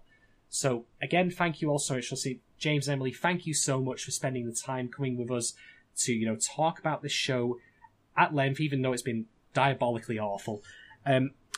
That's all I really want to say, Nama. So I think it's now time to sign off. But so, firstly, Emily, where can people find you on the internet and look at your work? So if you are interested in anime or just me tweeting dumb stuff about my personal life and how Bandori has taken over my life lately, you can follow me at AJ the Fourth. If you want to follow my actual work, you can follow me at League of Emily. I write about people playing video games professionally. Excellent. James, how about you? Where can people find you? Where can people look at your work? Unless they're already looking at it because they look at it in bad faith because they're idiots. Yeah. Well, my blog, which I have put a lot of work this summer into updating and actually making up to date, is Kick the Beckett with 2 T's.wordpress.com. And for right now, that's where I'm posting all the links to my freelance writing, mostly on Anime News Network. But assuming things pan out, I'm trying to branch out and create some more content and kind of diversify my portfolio a little bit. So kickthebeckett.wordpress.com, or if you want to follow me on Twitter, it's just at kickthebeckett. So excellent. And lastly, my longtime friend and stalwart companion for all this, Doc, where can people find you? Well, if you want to get at me on Twitter, I'm at the Subtle Doctor. Please, if you want to hear me talk and with Shadon and folks like Emily and James and others, Vorgalia, check out the Warui Desho, podcast on SoundCloud and on Apple Podcast. Should be on like all the podcatchers at this point. Just WARUIDESHOU, and subject yourself to that suffering. There's hours and hours of oral suffering right there for you. Fair enough. So, just to close again, to people who've been with us either from the beginning of this Stream of Thought season 2, on Down in the Franks, or people who joined us more recently, thank you so much for taking the time to listen to us talk about it. It's immensely appreciated. I hope that you've enjoyed it. And again, if you don't feel as we do, that's great. I and Doc and everyone else don't want to tell you how you should feel about a show. You are more than entitled to your own opinion. Just be mindful that other people might feel differently, and let's be constructive in our discussions about it. I mean, if that long theory I came up with, if you feel I'm talking out of my ass, I'd love to hear from you about it.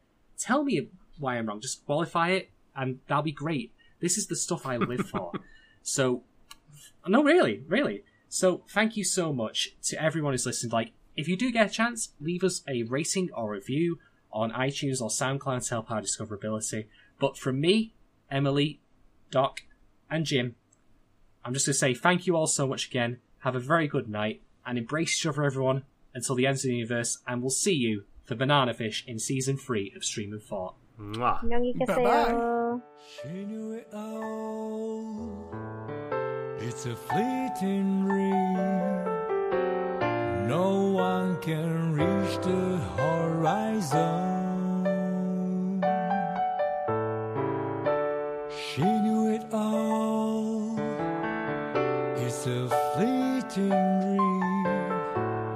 No hands can touch the sun.